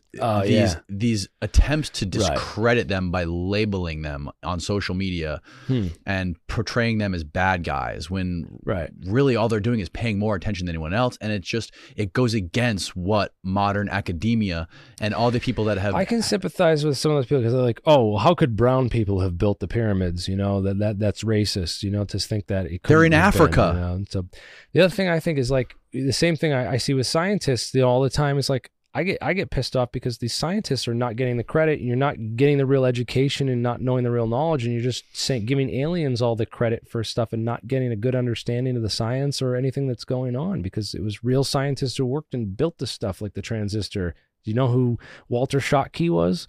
And if you don't, then you should look up, what he did and his research and how it developed the solid state theory and group theory that led to what became the transistor of p-doped and n-doped silicates and stuff like that, the science that went into it. And you don't get an appreciation for that. And it's the same thing I look at with the pyramids, man. It's like you're taking all this credit away from humans have done some amazing and just a miraculous, just awesome things. And you're giving all that credit to something else, or aliens, or, some advanced technology and a civilization. Maybe we're not thinking hard enough. Maybe we're not, I don't know. I've yet to also see on the other side is anyone who's been able to show how you can lift stones and do all this with primitive technology and do it.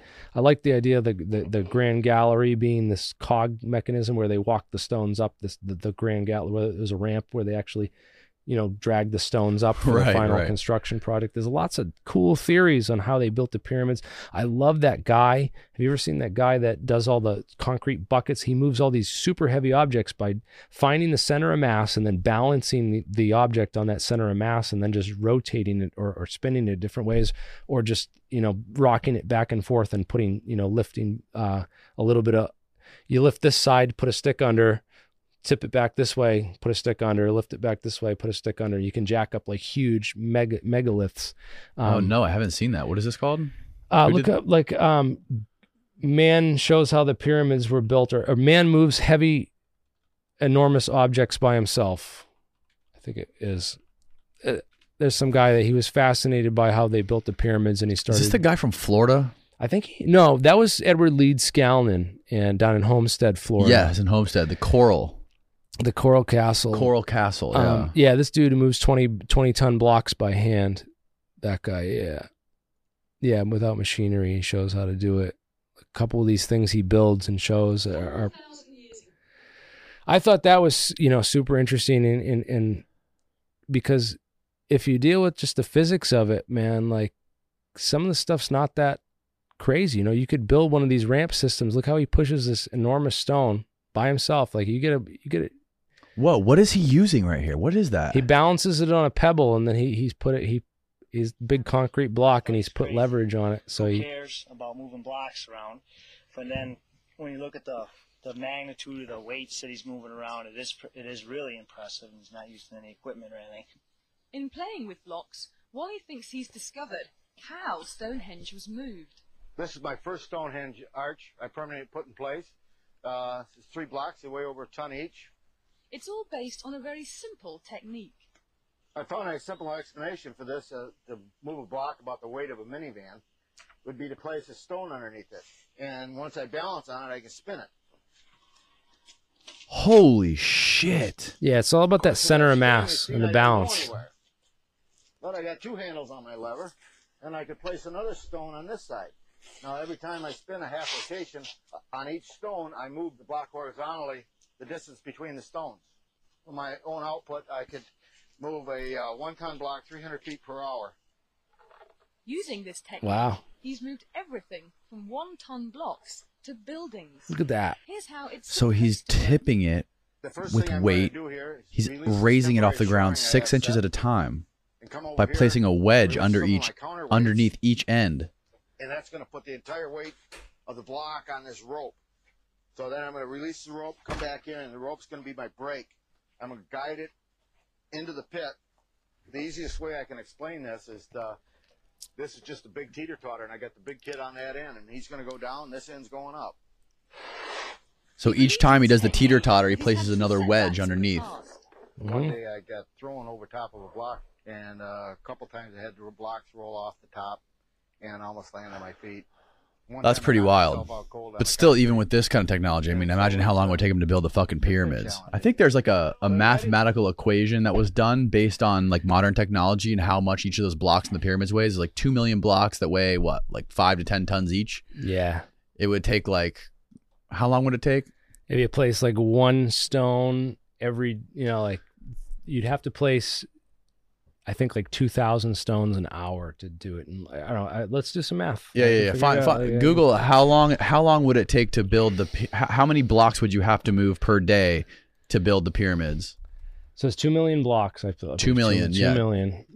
So if you had 2 million divided by 7,300, that means you'd have to stack 274 blocks every day. 274 blocks. That's to do it in how many years?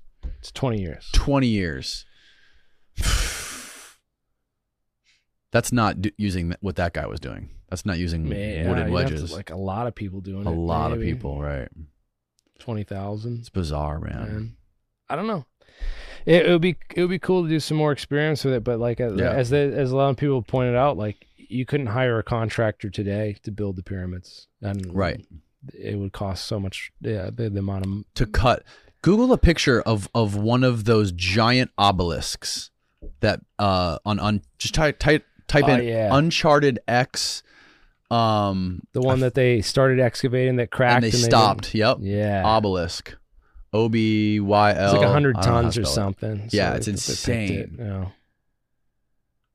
But it's like cut with perfect precision, and they get them inside of these pyramids too. Yeah, look at that one. Look at that one on the very top. That one right there. That one right there. Yeah, that's it too. Thing is insane. You're not doing that with copper chisels. Nah, and in fact, you need like some kind of like rigged machinery to keep it that straight. Like you'd have to have things on like a line going back and forth. Mm-hmm. Even set up like automated, cutting systems. Like Ed Leeds Scalman apparently had that at Coral Castle. Like he had this tower with the electrical signals they would put through. Like he had all this stuff on the walls, and people pointed out that those are actuators. Like you have this electromagnet and you put something inside of it. You can have like a whole, like a saw system on automated, like running by power that would just, cut blocks. You can have the way he cut the blocks at Coral, he's cutting coral. So it's a big coral bed, and coral's a really soft stone. So it's really easy to cut. So the way he would do it is he took like a big heavy steel door and just rubbed it back and forth, and that would cut through it over time. So like that's kind of like the method he used. But they said that he set up those steel doors on like these actuators, and that's what that flywheel was, like a electromagnetic generator, and that it would create current. And this guy rebuilt like a whole if you look up Coral Castle Mystery Solved, this guy like did a whole bunch of experiments where he showed like how he'd build like this coral cutting automation system using these actuators that were very similar to all the stuff in Leeds Scalman's shop. And said like he used like a system of cranes and chain hoists and other lifting techniques to be able to lift the stones and position them and put them into place. But that ultimately it was there was no anti-gravity technology involved, and the whole magnetic current book doesn't really make much sense. I've looked at that, and his whole, this whole idea that, he was using magnetic current to somehow, lift the stones. We've had a lot of people look into this, any kind of potential coupling between electromagnetism and gravity, and there doesn't seem to be one. It doesn't seem to be like electrogravitic seems to be a misnomer. It's ion wind. No, it doesn't work in a vacuum, for example. And, how do you lift physical objects, non-magnetic objects with magnets? No one's been able to do it. So how do you, what is gravity? Nobody knows, man. It's a mystery. So I don't even know how to end a podcast like this, but you already missed your flight. We're like almost 4 hours in. We're 3.5 hours in. Yeah. Is there anything we missed that we should cover? It's 10:20. Oh, look at that. Is there anything we've covered a shitload? But we covered a ton of stuff. Is there anything important that we missed? Great. I think we nailed enough stuff to keep people busy for the next couple weeks.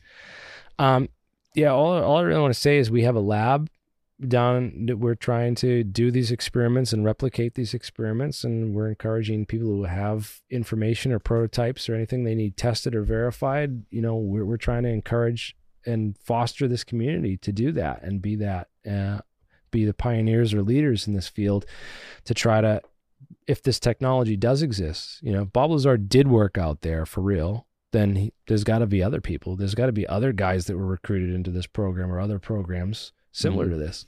And if there are, we want to talk to them. We want to talk to them in great detail and deep detail and make sure that we're getting all the technical intelligence that we can extract from these people. And if we can't extract any, then I'm trying to, show people where they can get real technical intelligence and why they shouldn't look at certain sources if they're not reliable, So. What do you think it would mean for humanity if our government just came clean and said, yes, it's true, Bob Lazar was telling the truth, those flying saucers were real, we found them in an easy for you to say, archaeological dig, and we found them, we reverse engineered them, we don't know what it is, from another planet, and like all this stuff was just made transparent? Like, what do you think that would mean for science, humanity, and like the evolution of our species? I think the truth would honestly be like the best thing for us. It's almost like, although I don't know, because it could, I don't know what that technology contains or what that file might contain. So it might contain something like really bad. There may be a reason they're keeping it, out of, everyone's, the public domain. There might be a reason for that. But at the same time, it's like, where is humanity going? Where are we going right now? We either have to get off this planet or we're going to, and if we don't get off this planet, then we're eventually going to die here. Like, we're either going to nuke ourselves, kill ourselves, or an asteroid's going to wipe us out entirely. So if we don't colonize the moon, colonize Mars, and do these other things that, Elon's super, invested in this as his mission, his company mission, how do we get to Mars? How do we colonize Mars and create a Mars colony and all this? That should be our ultimate goal, to become a spacefaring civilization and to get off this Earth. So it's either we go that direction or we go backwards and we say, screw technology. We're just going to shut all technology down, and we're going to go back to, rural serfdoms and foreign and that's never going to happen. So where do we go from here? There's, how many options do we have? We either leave the planet, become spacefaring, and become, a post-warp civilization, or we die here. I don't think there's any other. It seems so fucking mind-boggling that we're still flying around on the same fucking airplanes we were back in the 50s. How long ago did we figure out commercial airplane travel? Was it commercial plane travel probably like early 1930s, 1940s. So how is it we're still flying on the same planes we were flying in the 1930s or 40s? It seems like just modern technology has not evolved. Yeah, we were working on anti-gravity in the 50s. What the fuck? You could make an argument like electric cars, like we got computers on wheels powered by batteries, but like Eric said, if you look past screens, really nothing else has really changed. Yeah, as far as energy production, and we're still using turbines powered by steam, and that steam is either generated by nuclear heat or burning coal, burning fossil fuels, burning old dinosaur bones. So, I don't know. We need to get off and curb our addiction to fossil fuels and find better energy sources. What those are going to be in the future is, is definitely an issue still up for debate and stuff. But as far as this UFO issue is concerned, I just think that it's created this state of ultimate secrecy, surrounding this topic and a lot of other topics. I think that didn't necessarily create the state. It's almost like that emerged from the Manhattan Project, which was created, out of this whole thing. It seems like it started with this whole top secret research project in the Manhattan Project, right? Because it's like, where did it go from there? The aliens started showing up after we blew these nukes off, and the Atomic Energy Commission and everything has been, deeply tied to this Men in Black and this conspiracy to keep stuff covered up and whatnot for years. I think that there's definitely more to it. But as far as, where we're going to go with it, it's got to be through the technology, because I don't think I don't see that ever happening, that the government's going to come forward and be like, we're going to admit to anything. Because when does that ever happen? And then if they do, it's like, it's automatically caused to not believe whatever they said. It's like, so I don't think that that's how it's going to go. That's why we started the APEC conference and the all propulsion and Falcon Space Labs, because we want to create this environment where like, well, we're going to force disclosure through technology. So like, you know, if the technology exists, all we have to do is show other people how to do it with an experiment. You know, you got these awesome YouTube channels out there that will take this and do an experiment with it and show people how to do it. And then like other people, once we put a video out there with an experiment and all the details and the recipe for how to recreate it, then, you know, other scientists and other labs and other people can go out and produce it for themselves. And I think that would be the best, man. If we could create like a free energy or an anti-gravity and then just show people like, well, this is how you build it. This is how you do it. I think that's the way forward. And also the physics too, because we go over the physics and we get into the physics and we go in these arguments with other physicists about what's the way to do this and how do we do it. And well, this will work, this won't. And coming up with those better ideas is the way we're going to get through this. And we're going to, you know, eliminate the noise and get to that signal we're chasing after, man. Because that's what it seems like, is that there's a very faint signal and there's lots of noise and lots of mud in the water to prevent us from seeing clearly through to the bottom. Well, I hope I'm trying to do everything I can to amplify that signal. How can people get in touch with you, watch more of your videos? What kind of interviews are you doing? Who are you? What kind of people are you talking to on your show? I'd love to talk to Malcolm. Like, I want to talk to anyone that wants to talk science, like, cause I get real deep on science and technical. So I want to talk to people that want to talk science and want to talk it with people on a more, intellectual level than, you know, normal, you know. Sometimes we break it down to I like to come on podcasts like this and try to explain this really complex technology at a layman level so that more people can learn about it and know about it. But at the same time, I want to work with those scientists at that next level to try to produce it and then know how to share that information and whatnot with everyone. So yeah, I think it's only the start. And I think that what we're going to be doing in the next, you know, 10 to 20 years, as far as this technology and in this field, I think we're going to see some pretty amazing stuff. Like, you've already seen some really cool shit on today. So one thing I forgot to ask you about, actually, Hal Puthoff. We didn't talk about him. Yeah. We talked about him briefly off the podcast, and you kind of blew my mind a little bit. Hal's interesting. He got, I don't know where he like started with all this, but I know he like was in SRI International. It's the Stanford Research Institute. And they were like, not really affiliated with Stanford, but, I think it was like a CIA run organization or something that did a lot of research into weird and paranormal stuff. They were, you know, investigating Uri Geller at one point in time. Then he was also in, if you read the Jim Marrs book, Sci Spies, about the whole Men Who Stare at Goats, was based on that whole story. And this Army Psychological Warfare Operations Center that they had set up, and they were running experiments with, you know, mind control, all the remote viewing stuff. Again, I don't think there's any evidence for remote viewing. I don't believe in remote viewing. I think it's, I think it was put out, a study that was done by the CIA into the possibility of whether this worked or not. I think it failed. And when some other documents leaked or someone found out about it, they put out some other studies like that Project Stargate stuff, you know, to suggest that it was real, and that the CIA confirmed that, you know, it did exist and that they use it and it was real and all this stuff.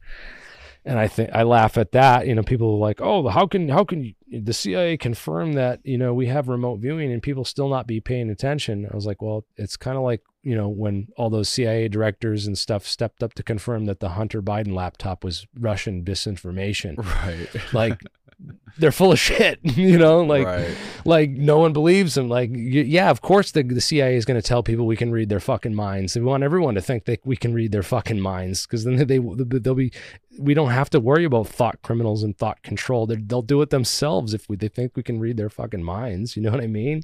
Right. So, of course the CIA is going to tell people, yeah, we got remote viewing and we have super soldiers with superpowers that can like see inside, your every detail of everything. Yeah. Of course they want the Russians and everyone else to think that we have these kind of capabilities, but do we actually have them? Is there any evidence that we've changed our, the way we train CIA agents? Are we still training them intelligence collection methods of the typical way, or are we just abandoning that and now only training remote viewers? Because if it worked that well and it was that great and that accurate, then that's all we'd be doing.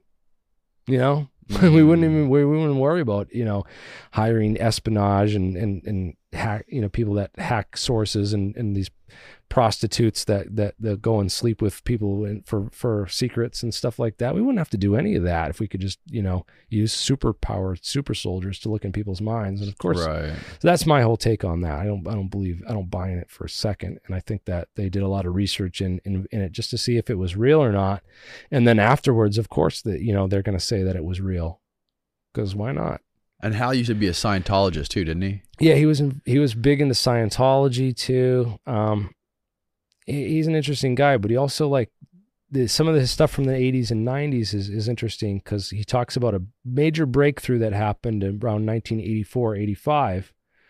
And in one of these interviews where he's talking about the polarizable vacuum, one of the early ones from the 90s, he's talking about the first stuff on that polarizable vacuum theory of general relativity. So it's a way of saying, well, relativity only works if, the speed of light's only the speed of light because of the permittivity and permeability of free space, these two magnetic and electric constants that govern space-time. And if we can locally affect those, then we might be able to change the speed of light and therefore change the laws of, relativity, at least locally or in other ways. So that's this whole idea they can polarize the vacuum was one way they thought about doing it. Again, that's what I'm talking about with these polariton condensates, these condensates that they're polarizing the vacuum with. And, when you keep this polarizable vacuum approach, you change the local refractive and index of space-time. And much like we're warping, the mirage effect warped that the photons and light energy around objects, we could potentially warp gravity around objects by using a similar methodology or similar physics.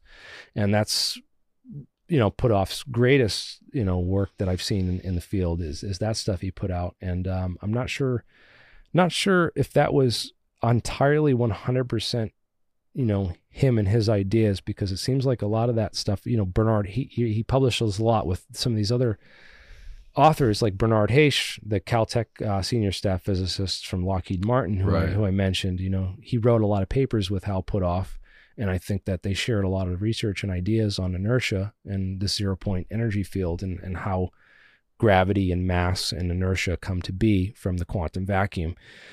And I think that some of his research into that is super deep and fascinating. But I also think that, why isn't he talking more about that? He'd mentioned that metamaterial and some of the aspects about that, but that's about as far as, he went with TTSA and the science division as far as has they declassified this? It's like he doesn't even talk about it. He's never interviewed or really gotten deep into it. Even I watched the one he did with Eric Weinstein on Jesse Michaels' channel and stuff. And even that, I'm like, man, they could get so much deeper on this than they did. Eric was being very polite with him during that interview. I mean, he was asking him about is there an operation designed to wield stigma? Yeah, that was a great interview, man. I just those are the conversations I really, really like, and I would love to have been a part of it, or got to ask some of my own questions and got in there, because that's just, I wish Hal Puthoff would talk to more people like me, at least, and do that more publicly and stuff. That would be cool, because and that light experiment he was talking about in the 80s, that breakthrough, was squeezed light. They squeeze light, and that's what they use in LIGO for the detectors, to detect gravity waves in LIGO. And one of the theories in physics is that if you can build a detector, you can build a transmitter. So that maybe the transmission and the signals might have something to do with these squeezed lights, or these squeezed coherent states. And I pointed out what is a squeezed state. Well, it's you take Heisenberg's uncertainty principle and then you squeeze one of the parameters. So like you can only know the position or the momentum of an object quantum mechanically to within a degree of h bar over 2 pi, this quantum limit of what actuality is. So if you were to squeeze one of those parameters, like say the position or the momentum, the other one will jump instantaneously to conserve this Heisenberg uncertainty relation. So you could potentially create instantaneous, spikes in momentum if you squeeze that position state, or changes in its position if you squeeze its momentum state in the right way. And so there might be some deeper quantum mechanics involved in that is related to these polariton these trapped systems of light, and how we can squeeze those systems of light to get them to to do things physically that they ordinarily wouldn't. And I think that's a lot of interesting physics there, and I'm hoping that the next breakthrough happens in my lifetime, that I get to see it, and that maybe someone who is part of it got into the research because they heard about it, through this, because it's out there, it's being done. Hal Puthoff worked on this stuff, and I just wish that he talked about it more, or that it was explored more. And I think, maybe the reasons are because they're afraid of, who might get this technology or how quickly it advances or develops. But I'm afraid of what might happen if it doesn't develop quickly enough. Also, and also they talk about this it's a playing ground field, leveler. You have this technology. It's going to make us all gods, kind of essentially. So humanity's going to have to go through this process of growing up, and it's kind of like humanity is we're hitting puberty or adulthood. We have to give away our childlike ways and realize we're part of a much bigger universe, a much bigger cosmos. If these technologies do exist, and if we're going to wield them and utilize them, we need to evolve, not just technologically but spiritually as well, so that we don't destroy everything once we have the power to wield that ability. No. That's a great fucking way to end this thing, man. Thank you so much for doing this. Dude, thanks for having me, man. It was my pleasure, bro. Missed my flight. I'm going to Yeah, we missed your flight, but we'll book you a new flight. You got to get someone on here to debate me and have me come back on again sometime, man. This will be awesome. I'm 100% going to have you back on. Hell yeah. There's no question about that. You completely just blew my mind. I'm going to have to watch this back like 3 or 4 times to really grasp it. But so again, tell people where they can find your work, your videos, the talks that you're doing. So I'm Alien Scientist on YouTube, and my email is thealienscientist, one word, @gmail.com. And if you want links or sources for anything I discussed, or more information, or want to share something or anything, drop me an email, send me a line. And I'm Alien_Scientist on Twitter, and subscribe to me on there. And I'm working on a Rumble and an Odyssey account to back up some of my videos and stuff, but I haven't quite got that set up yet. So thank you again, man. I'll link all your stuff below so people can look at it and check it out. Thanks, man. Yeah, feel free to contact me, and I got sources and papers for days if you want to get into this.